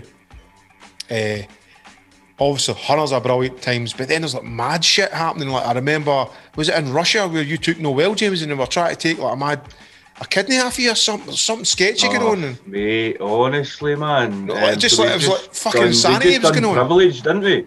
We did Privilege in Ibiza. We had to leave the stage and straight to the airport 6 a.m. in the morning to get flights to Russia. At this point, I wasn't feeling 100%, but I'm just tired. I've not slept. I've just come off stage. We're on the next flight to get to the next country to do the next show. That's how we do it. You know? I don't even remember getting from Ibiza to Russia. That's how bad I was. Right, well, there you go. Actually, yeah, because I remember having to take the microphone off you in privilege because you're on the mic giving it. What are you doing, man? They spiked me with that drink, that mad drink. Crazy. But yeah, on the flight to Russia, I'm all right. Gets to Russia, gets checked into the hotel, and then we go look at the gig, get set up. What a gig! That fort in the middle of the water. Had to get a boat out there. Did the show, boat back in the morning. The wee guy sitting next to the generator. I remember him. He was white when we went in there, but in the morning when we left, he was jet black, and he took his goggles off. It was just the white eyes, white rings, because he's sitting next to that generator all night. That must have been healthy. It was a World War II submarine generator that powers the whole sound system in that island. The full gig. James, what was the thing you had in McDonald's? Was it a McPike burger or something? Some kind of mix? No, that was Jimmy, man. So after the gig, we went and got some sleep. Then the next day we went and got some food. And Jimmy ordered, our tour manager at the time had ordered a McPike burger. I couldn't eat my food. I was feeling terrible at that point. To cut a long story short, I took food poisoning or some kind of gastro thing. Jimmy got me back to the hotel, and the hotel doctor came up, and she was a girl, and she's poking about my tummy as doctors do, and she digs her nails right in, and I screaming pain, and she goes, "It's his appendix, $20,000 aftercare." And I'm holding the bed, giving it, "Jimmy, don't you let these bastards cut me, you get me home." You know, so Jimmy's like, "No, I need a second opinion." So he got the hotel to contact a clinic. They sent a doctor round, and the doctor went, "I think he maybe suffering food poisoning." So I ended up going to the clinic. I spent the whole night in the clinic. I was flying out to Ibiza the next day again. I think we were in a doctors. We were raving in a seedy bar. I'll come to that in a minute. I'll get to that. As I'm lying in a bed in a hospital, shitting myself and puking everywhere. The boys are away to a club. Right, I'm all hooked up to machines, needles in my arms, right, and I'm giving it, I need to get better, I need to fly out of here tomorrow.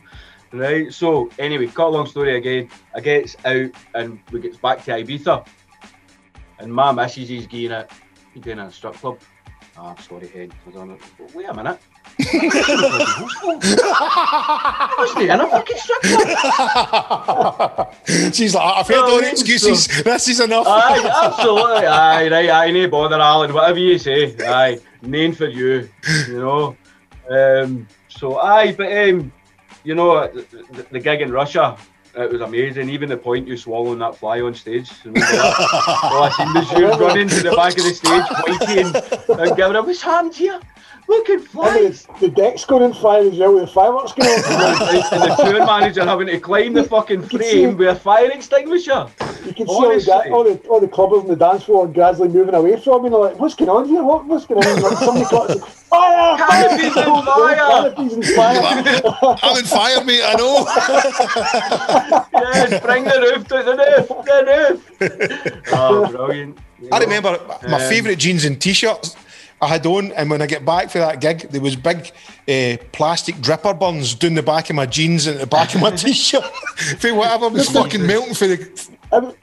I was landing on the decks, the vinyl, I've still got the old vinyl, it was molten plastic, it was just all over the turntables and the mixer and stuff, all in my arms, and it was horrendous.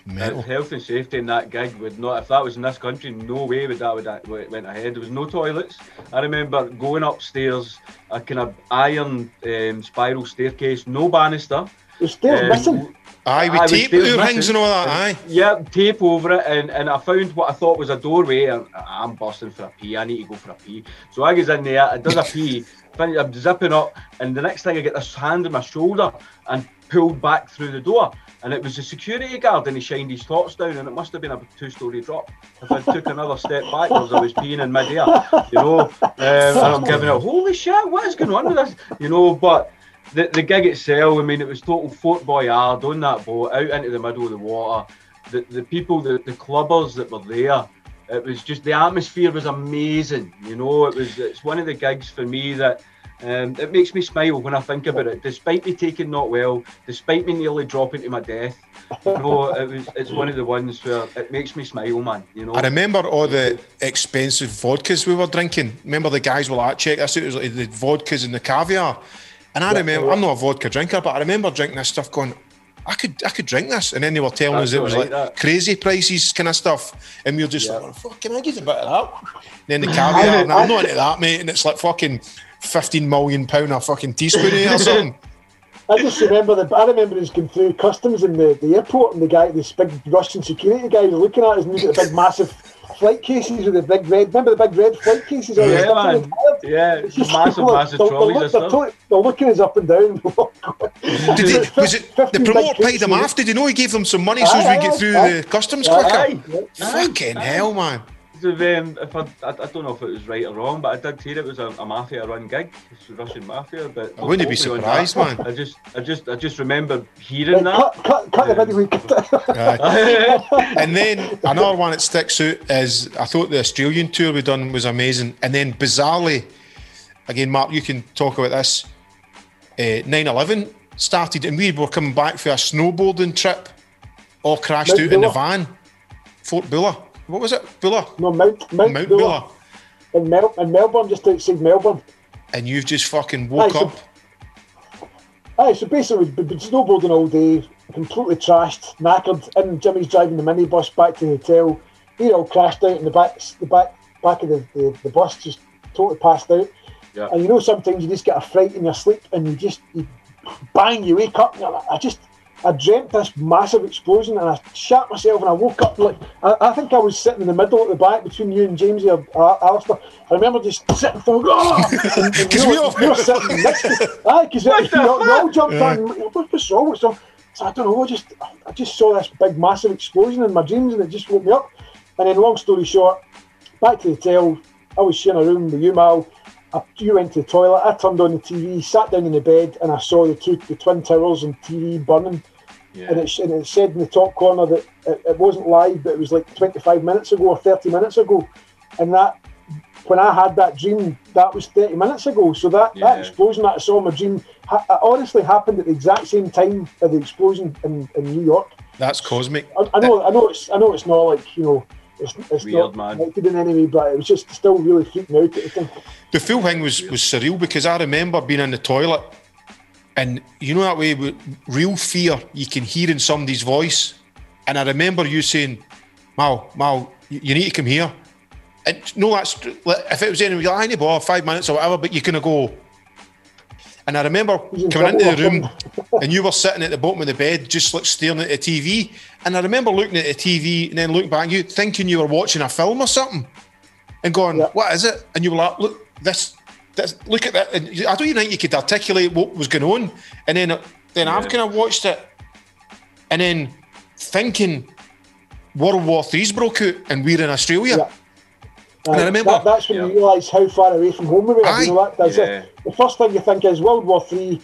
Second of all, holy shit, we're 6,000 miles away from home. 10,000 miles or something. And I think we're all phoning back home. Just they're checking in on us, we're checking in on them. And then the next thing I remember is Jimmy, the tour manager, banging the doors, going, "Right, boys, I've got all our family's tickets to come here." And I was going, "Come here, I want to fucking go home. What are you talking about?" Exactly. And he was like, "Don't worry, this is the safest place we can be. We'll get our family to Australia. Don't worry, we'll be safe here." And I'm going, "Fucking, is this guy mad?" I knew he was mad, but I was just going, "He is mad." And it just that fucking, like you're saying, you knew how far away you were, and it was fucking insanity. It was scary. And the next day, we flew the very next day. Can you remember that? It was the very next day. They hadn't closed the airports. Sydney or something. Yeah. We flew to Perth, didn't we? Yeah. And, is that right? Yeah. And the fear, you could cut with a knife the atmosphere on the flight, because everybody was fucking in the airports, petrified. And if anybody got out their chair, remember, everybody was fucking. It was a horrible, horrible time. I remember I'm not a good flyer. Everybody's moving. Come on the plane, checking them out, looking them up and down. Was this guy dodgy? Is that guy dodgy? Really checking out the situation. It was fucking horrible. And then we done some mad TV show the next day, And I remember just really been really down with, what the fuck's going on? We're in Australia, but you're still caught up in this mad whirlwind. And I actually remember they were interviewing, and I heard one guy say to the other guy, watch the singer guy, he's a bit moody or something. And I was thinking, fucking moody? Do you any idea what the fuck's going on in the world now? And we're sitting doing a kids' TV show. And it was almost like withdrawn. I was just kind of like, I must have been like, what the fuck's fucking going on? But we're in this whirlwind and they're still fucking TV land. Like, hey, what's going on? And I just remember it being the most surrealist thing fucking I'd been involved in, like doing a TV show. And the fucking, as far as I was concerned, we were in World War III, but we were still. It's the place, London. It was fucking insane, man. Absolutely. Great, fantastic gigs, but Well, I'd just like to actually go back to the start of that tour, because in the run up to that tour, we had 2-3 gigs before we flew out. And on the last gig, we had two gigs in one night, and on the last gig, we were on the tour bus and we all got smashed. Do you remember the bottle of Absolute, Mark? Yes. That's the drunkest I've ever seen Mark in my entire life. And the very little half can of cola or something.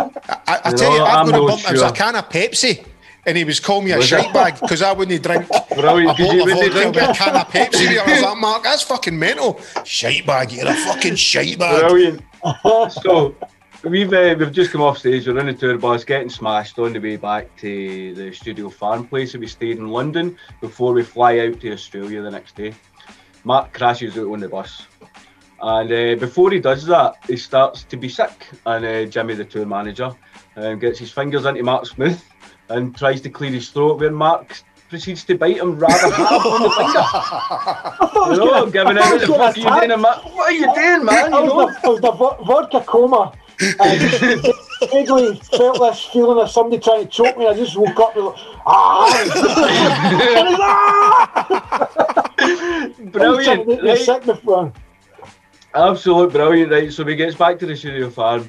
Mark's crashed out in the bus, couldn't get him waiting. So Jimmy goes and gets him some blankets, covers him up on the bus, shuts the door. We all head to bed. Next morning, we get up, we're all sitting at breakfast. Beautiful farmhouse breakfast, man. Massive fryer. And somebody goes, "Where's Mark?" Just at that point, the farm door, he was in the windy. The farm door opens up. In the windy. He's in the windy first, right? And then the door opens up, and in comes Mark, face red raw, soaking wet, because he had woke up in the bus, skiing it. Where am I? Opened up the bus doors and fell out the bus, rolled down a ditch, down through nettles, jaggies, you name it, and then staggered up to the fairness. Ended up in a stream. I woke up in a bus, didn't know where I was, freezing cold, sickness all over my duvet. I had to wrap my duvet with this cover, blanket, whatever it was Jimmy put around me, stepped off the bus, stood in the duvet, tripped, did a somersault off the bus, landed on the ground, banged my head, banged my arm, rolled forward, rolled down an embankment into a river, and stung myself with nettles all the way down the embankment down the side of my face. And then I walked past the window, feeling like utter death, having a wee bacon and sausage and eggs and stuff. It was a pure lifesaver fry-up as well, because we were all rough as toast and you're at the window like, "You're out of order." we all took our turns in getting trashed. That was my night of getting trashed. But that was the worst trip to Australia ever, because it was our first time to Australia. Sitting in that flight, I think I slept most of the week because I was so hungover. Yeah. Oh man. No, you ate noodles all the way to Australia. No, I woke up because I'd missed my dinner. I'd slept through my dinner. You'd all had your dinner on the flight, and I woke up starving in the middle of the night, and I ended up getting noodles. I just remember looking out of the seat, looking at it, and you're just munching these noodles. And like, "Man, we need to try these noodles, are amazing." The face all clawed with the fucking. On that note, That was good times, man. Good times. I just had to tell that story because it's really the one that sticks. My first tour to Australia with you boys, you know, and getting there was an absolute just case of hilarity. You know, it was amazing. Thank you for that, the both of you, man. Well, I mean, do we not fly first class or something like that? No, that's another thing. We didn't realise that first class tickets came out of our. Our wages. Yeah, thanks for that. Right, was that no Jimmy's fault? No, well, probably, but that right away that was like 25 grand less we got. I know. First tour, red deficit. No happening. But was that no? You do. That just shows you how naive we are. The promoters on the phone said, "Do you guys want to travel first class?" I'm like, "Yeah, fucking right." And then the next thing, then they get the breakdown after the tour. Like, hold on a minute, boys. We've actually paid for these first class tickets. Was there no some kind of sketch where whatever it was?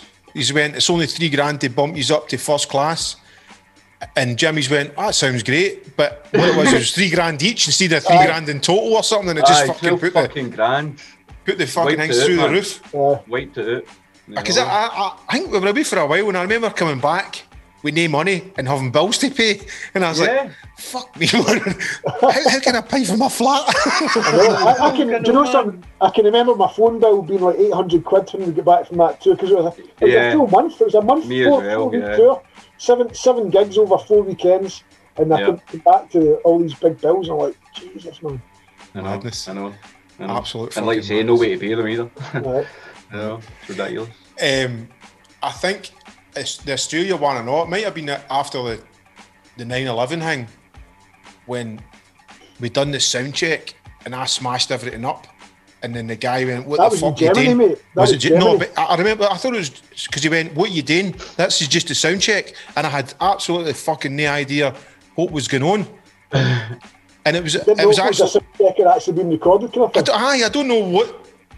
You know, I don't even think we were drinking much. In fact, it was it not Gran Canaria, James, or Spain that Mal crashed the stage? And we had to get out of the place really, really quickly. Girl was in the corridor shouting at you and Jimmy, saying, what's some TV show. It's a TV show. Yeah. And the thing is, as well, the keyboard was about 80 years old. It was a fucking piece of history. I kind of cringe a wee bit when I think about all the destruction and smashing things up. But I kind of know why I've done it now. You know, I'm probably working out loads of mad shit for the Sonic, for the Bikini State thing that collapsed. And, you know, I probably just had I was just working out. I think it's a defence mechanism. I think maybe the camera's on you, you're maybe knackered, you're tired, you're a bit frustrated, a bit hurt. Because I know behind four walls, you're quite I wouldn't say you're a quiet guy, but you're not a show off or an exhibitionist or like that, but as soon as you're on stage, I think I'm the same. You kind of feel as if you've maybe got to take on a different persona, and your way of dealing with the way you are is just by going and smashing shit up. You know, it's not. I'm just going to jump in. I'm just going to jump in and say, when you say smashing shit up, Marky, it was mostly my side he went for me. I was the Muppet standing there with no keyboards in front of me, giving it, what do I do now? I'll start dancing, right, okay. And then you go, Mal, fuck off, Mal. The Dance Star Awards, I think Mal's pulling your keyboard across the stage, James, and you're still trying to I'm playing it, but still trying to kick him at the same time. You know, it takes a massive amount of talent not to drop a key and try and kick somebody while your keys are being moved, I'll tell you. At that award thing, did they not just put us in a green room for hours and we just get steaming before it or something? I think there was a show in general we did, it was like that as well. Yeah. Because just remember, there's obviously everybody just sees like when we're doing like the commercial shows, like the TV shows and like the 5 minutes on stage, but there's a hell of a lot of waiting about once you've got there, done your sound check, and naturally you're going to have a booze up. You can understand why a lot of people end up alcoholic because of that. Because that's all it is to do. You get so much time in your hands, and you're getting the 5-star treatment. You know, all it is green rooms and riders and booze, and it's just crazy things, you know. But you can really understand how people can just end up, getting in a really bad state. Aye, it's easy done, you know. Was it the Dance Star one? Was that the awards thing where I jumped on the tables? Aye. That's the one, Because I remember them saying, that's the record label table if you wanted to go up there and fucking make a wee vibe. And I think I don't know if I wasn't thinking. I ran over a table to get to the table. So there was like 2 tables, and I can't remember what DJ it was that tried to grab us, and I've just went like that to kind of get his horn off me, and I've took him out off his chair right down onto the grunt and everything, and then it was that I thought, and that was on my way back to the stage, and I thought I fucking maybe went a bit mental, but I should have went, oh sorry mate, you know, I've just kind of went to try and get up on stage in time for the end of the song and pulled this guy clean, him and his chair right to the deck, man. Smashed glass everywhere. Fucking hell, man. Good times, well, you know. Good times. It was the record label that set that up, though, wasn't it? They had arranged for a because that was their table. Was that no the table with Billy? And that's what I'm saying. Yeah. No, the table before it. They didn't know what the fuck was going on. No, that wasn't a reinforced table. It was just the record label table that was reinforced. You can actually hear smashing glass in the video of that as well. I know. Fucking hell, man. Yeah. It's funny, man. Good times. Talking, you know, that's part of it. And I think that's part. I think that's me. You know, you play a big part in the success the band had as well. You know, okay, you know, I know Absolutely. Between myself, James, and Ali, you know, made some good tunes, but at the end of the day, you were the kind of missing piece to the jigsaw, and you know, your stage presence and your capers just. And your vocal experience. The dancing monkey. Line them up and let them go, son. That's it. Chuck D and Professor Griff, are you ready to rock the beats? Are you ready to rock the beats with a public domain? Check 1, 2, 1, 2. 1, 2, 1, 2, yeah. Everybody put your hands up like this and wave from side to side. 1, 2. Yeah, 1, 2. 1, 2. Nothing can save ya. Here we go. Check it out. Everybody who stay want to see the jumpers. The sound of the DJ on the 1 and 2. Everybody who's been drinking, jump, jump. Let me see you now. Jump, jump. A little higher. Jump, jump. Yeah. Keep it going now. Jump, jump. A little higher. Jump, jump. We're on fire. Yo, Chuck. Check this out. On a solo man backs the power that never dances now. On a line to ignite your 5 senses. That's my way of life. It's hard labor. I shine real light. Reflects our save tonight. I'm royalty, but you don't have to kneel. At least say peace when you are just a real maker, owner, a building that's construction, magnetic attraction. Another word, suction. Allah, justice, Allah, he a hurt. He is she, her and we born thing. Come on. With the jumpers, jump, jump, a little higher, jump, jump, we're on fire, jump, jump, come on now. Bam, and you say, bam, and you say, bam, and you say, bam, and you say, bam, and it goes control. The moment for the power, I call the shots, you still go take a shower. Every time I have the mic in my hand, I'll tell you crazy shit like you don't understand. Like Peter Piper, you picked a pickle pepper. You think that's stupid? Let me see you do better. 1, 2, in the place to be. I'm saying this shit on the MIC. Yo, this is some real shit. Chuck D, Professor Griff for the public domain sound system. You don't stop. Get down. The rhythm rock. Get up. It's fucked up. Hands you go. It's got to go. It's here. Have no fear. It's where the atmosphere, the sound, to make you get right down, down, down, down, down. Like this. Like that. Right. Like this, y'all. That, y'all. Ship it up. Come on. Yeah. Yeah. Yo, Chuck. Yo, Chuck. Hey. You bring it down like this. We kick some confrontation again type lyrics. Bumping the bomb. Bumping the bomb. Bumping the Here we bomb. go. Yo, give me a real fly beat tape. So just to kind of rein it back in then. When so the albums came out, I remember you know, I personally, again, maybe that's just the defense mechanism, but laughing at I think it was Mixmag, it was like slating the album, and I remember you specifically, Mark, been really gutted kind of thing, and I was just like, listen, any press is good press, I don't care what anybody says. And so the album's coming out. was that? I'm trying. Did you feel that the sort of big explosion or the bubble had burst by maybe 3 singles in, the album's out? I'm talking about the commercial success. Had you ever any kind of feeling of fucking how we going to get out of this, or how do we keep going kind of thing? Do you know what I'm talking about? Because you're not getting number 4 in the charts, and I think we realised that I don't think it was really, it wasn't really anything to do with what we were doing. That whole, as you know, our music became pop music, chart music at the time. I hate that term, but it did. You know, we never intended it to happen, but it did happen. And then the next style of music comes along, and that kind of harder dance thing that we did fades away, and it's part of the waves. Yeah, happens in dance music all the time. You know, so we rode the wave. We did everything we could. And we just, I suppose, after the time we realised, well, okay, our stuff's back to being club music again. Which, you know, I think James will agree with me. 100%. We weren't bothered about it. It was, we were back to doing what we love doing.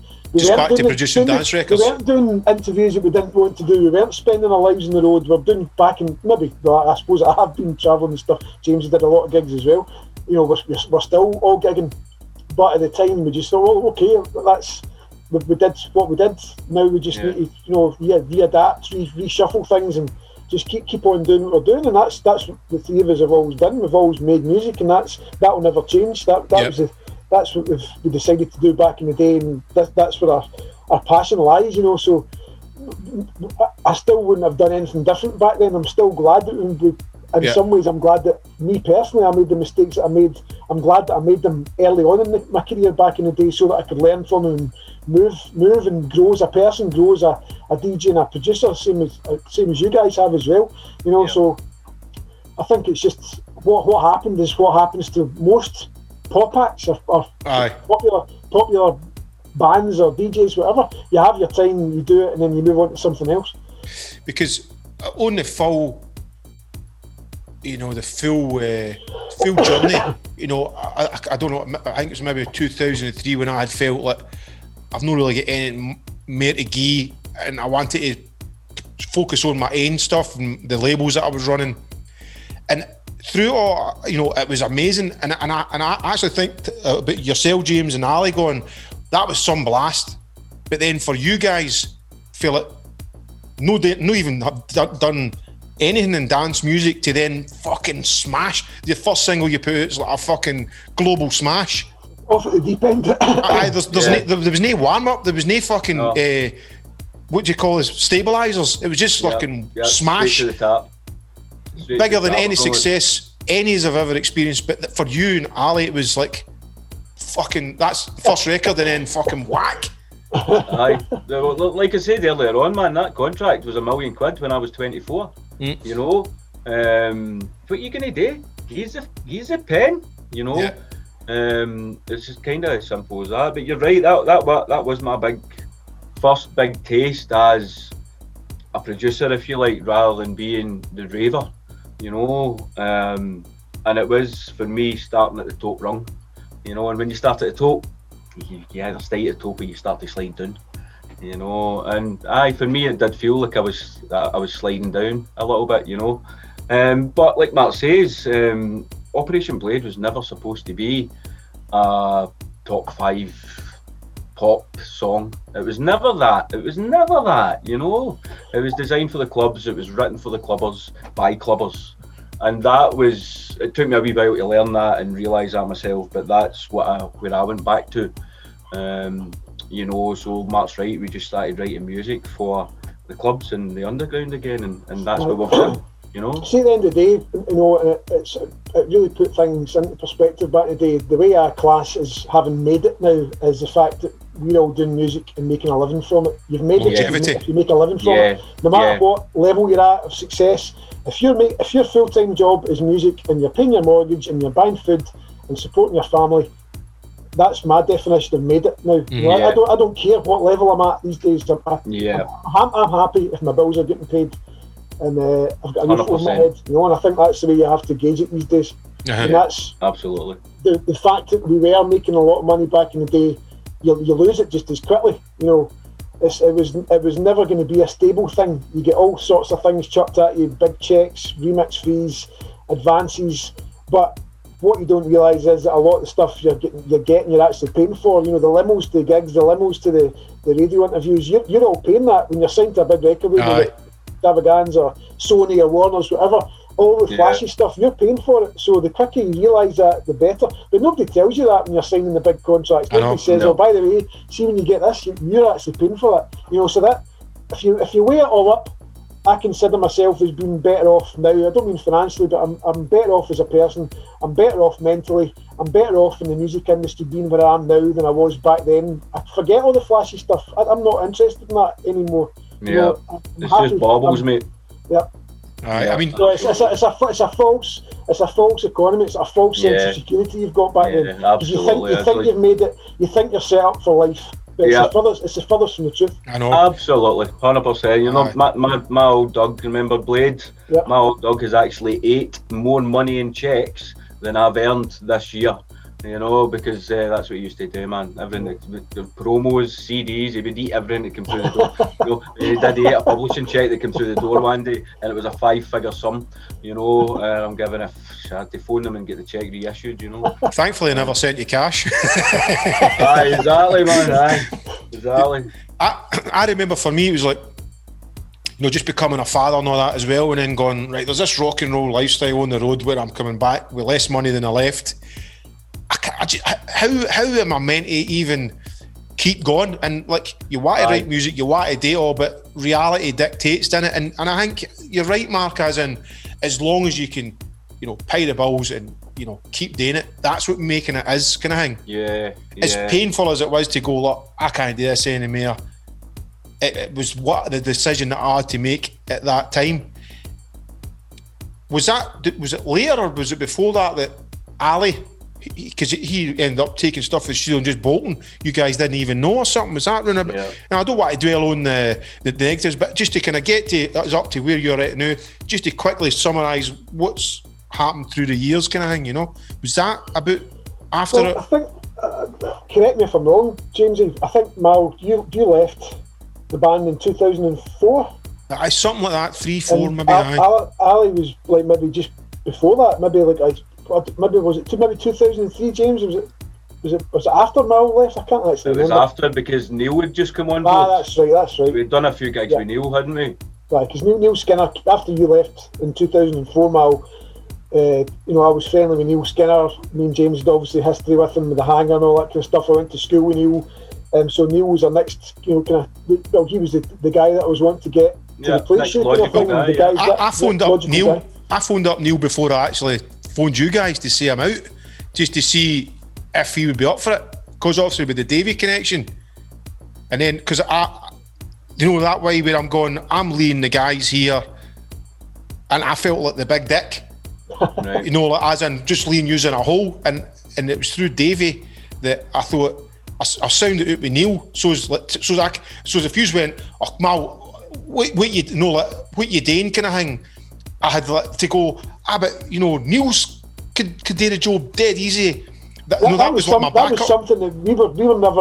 I was never aware that you'd already spoken to Neil. So when I phoned Neil to ask him, I didn't realise that he'd actually spoken to you, or vice versa. So that was new to me. I know you told us that recently, but that was the first time I'd heard that. That was the first thing I'd know, because I had been debating about it. How do I get on with my own stuff without leaving the boys in a hole? In the lurch, and I'd phoned up Neil, who I only knew in the passing, really, how you doing, mate, to sound him out before I said to you guys. And obviously he was like, I'd love to, and I went, well, I'm going to speak to the guys. And that was like, no my get out of jail card, but that was like, I'm no leaning, I'm no like being a dick and just fucking off.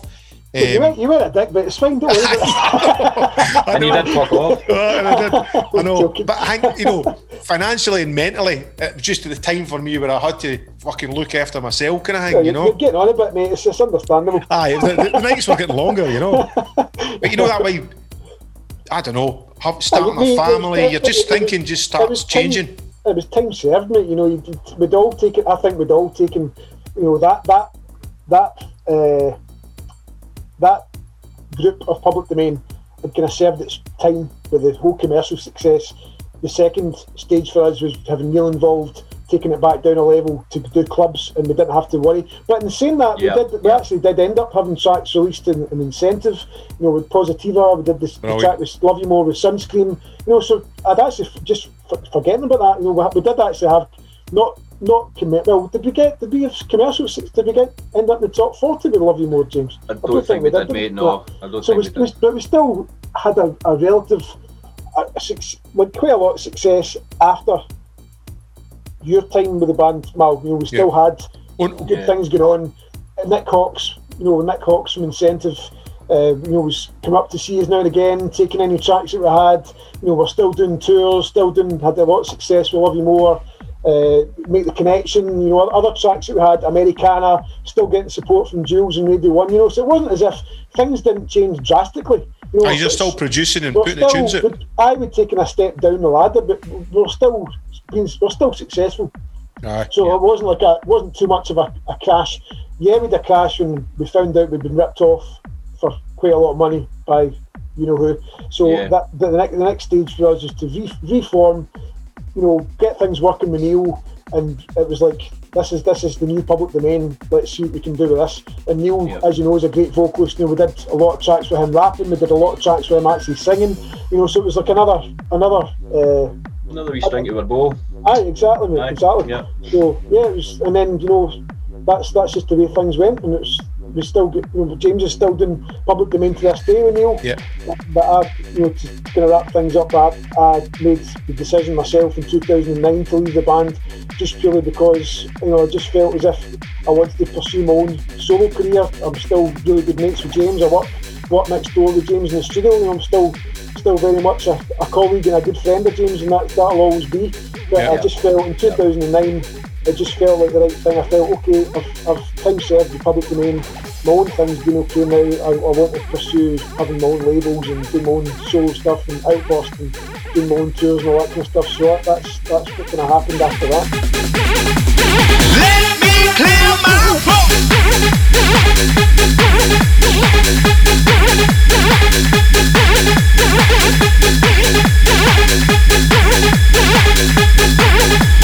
Let me clear my throat.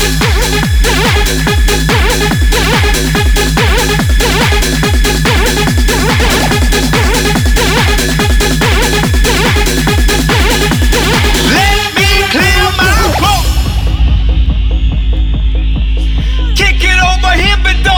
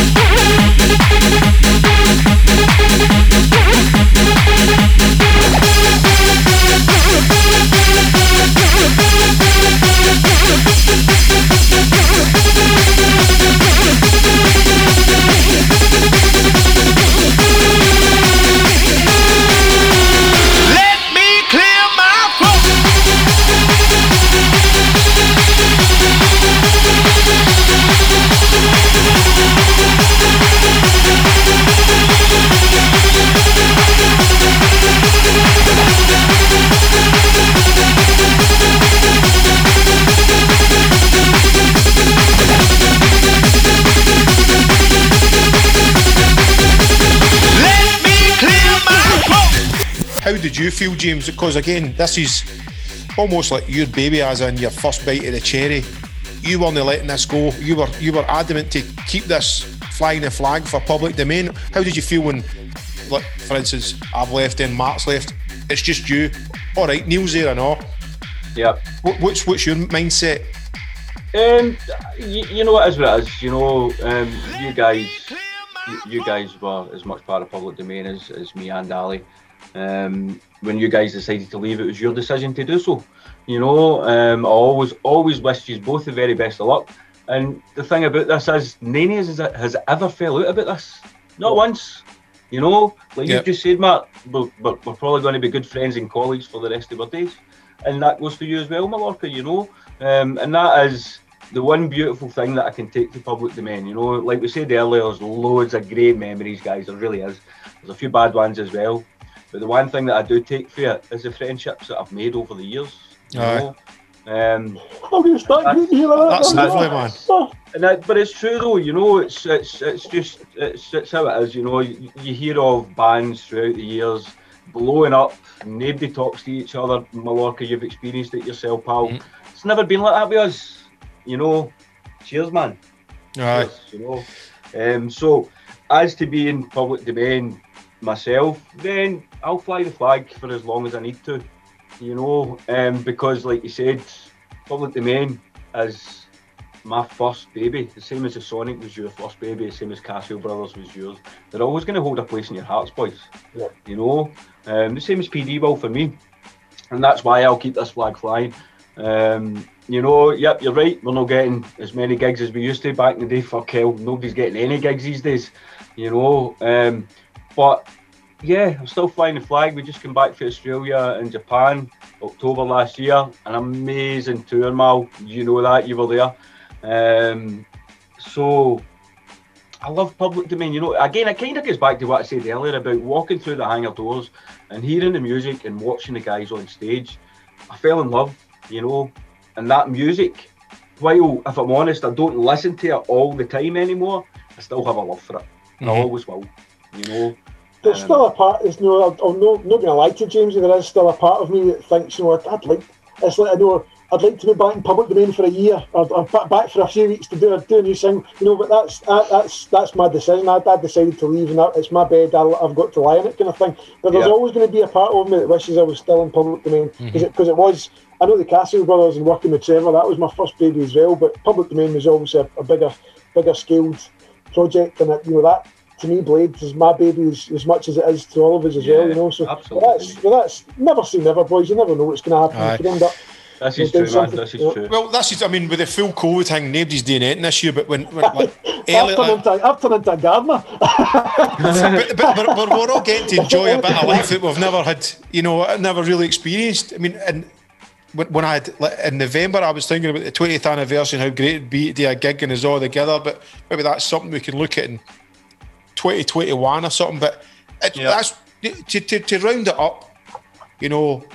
And you're right, James, and you're right, Mark. You know, the definition of success is still being able to do what you love doing, which is making music, and also what you said, James, which I never really thought about, and that's right. You know, the fact that we're all still mates and still just get along, because, you know, I've just come out a 20-year fallout with Roger. It took us 20 years to speak.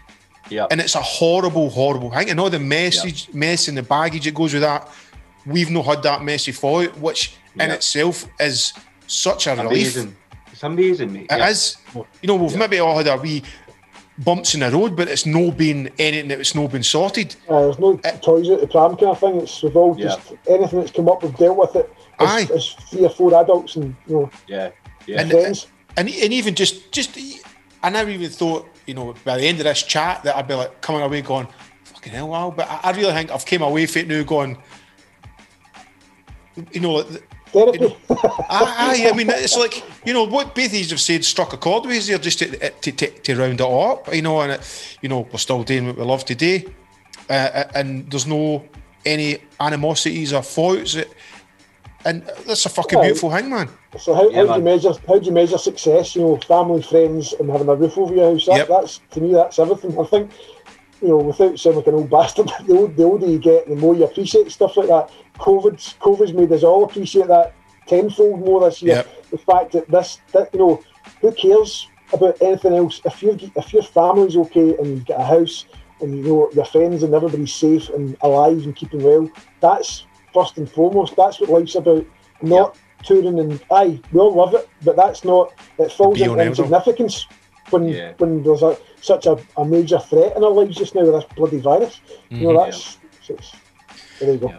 So just winding it up, Jamesy, Mark, websites of where people can find out what you're up to nowadays. Just cool, no worries. You've got PD Music Studios. I'm running the studio doing one-to-one tuition. Unfortunately, classes are down at the moment with the COVID thing, but we can.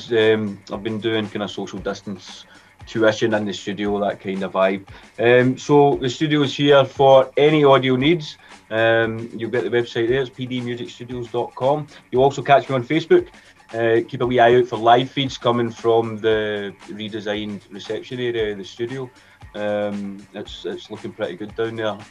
So once COVID's over, Mal, I'll be expecting you down for a wee mix at some point, pal. Once we're allowed to do that. pdmusicstudios.com. Wicked. What about yourself, Mark? My website, marksherry.net. It literally got taken offline 2 weeks ago because we're revamping it, but it's marksherry.net. But also we've got outburstrecords.com, which is where you can buy all the Outburst t-shirts. There we go. Lovely. I hope you've got an extra large for my name on it. And we've got Prism CDs, all that kind of stuff, merchandise, wristbands, t-shirts, hoodies, all that kind of stuff. So outburstrecords.com. On Facebook, my artist page is Mark Sherry DJ, / Mark Sherry DJ, and I've got my new mastering page as well. If anyone's looking for any mastering, you can email me at mastering@marksherry.net, or you can find me on Facebook at Mark Sherry / Mark Sherry Mastering. There you go. Wicked. Well, I've just got to say that was a brilliant wee chat, boys. Great, lads. And I'm sure I really everybody enjoyed that, guys. I'm sure everybody listening will enjoy it. What I'm going to try and do the rest of the day is quickly edit it and try and get it out the night, if not tomorrow morning. So it's a good bit of weekend listening. But I'll just say thanks, and I'll switch off the recording, and then all the best now. Cheers, lad. All the best. Cheers, man.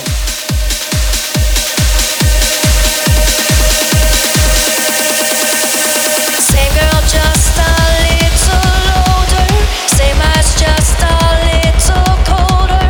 Sunny city, leaving me here in the shade. Work is moving, lights are shining, but in my dark moving mind now, on the brink of losing my way. Tears of my enemies.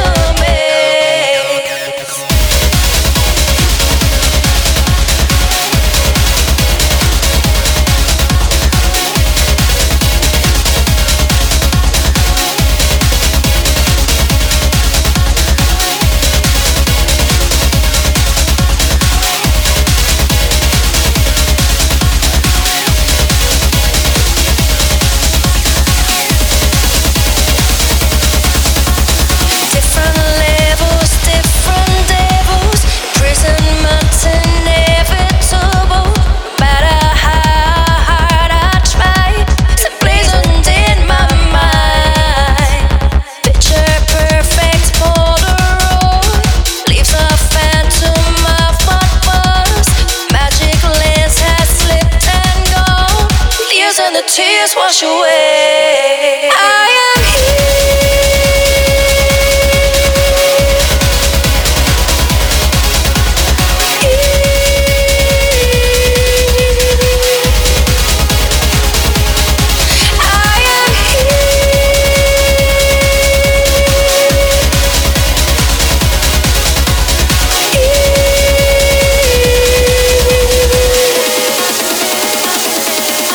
I am here.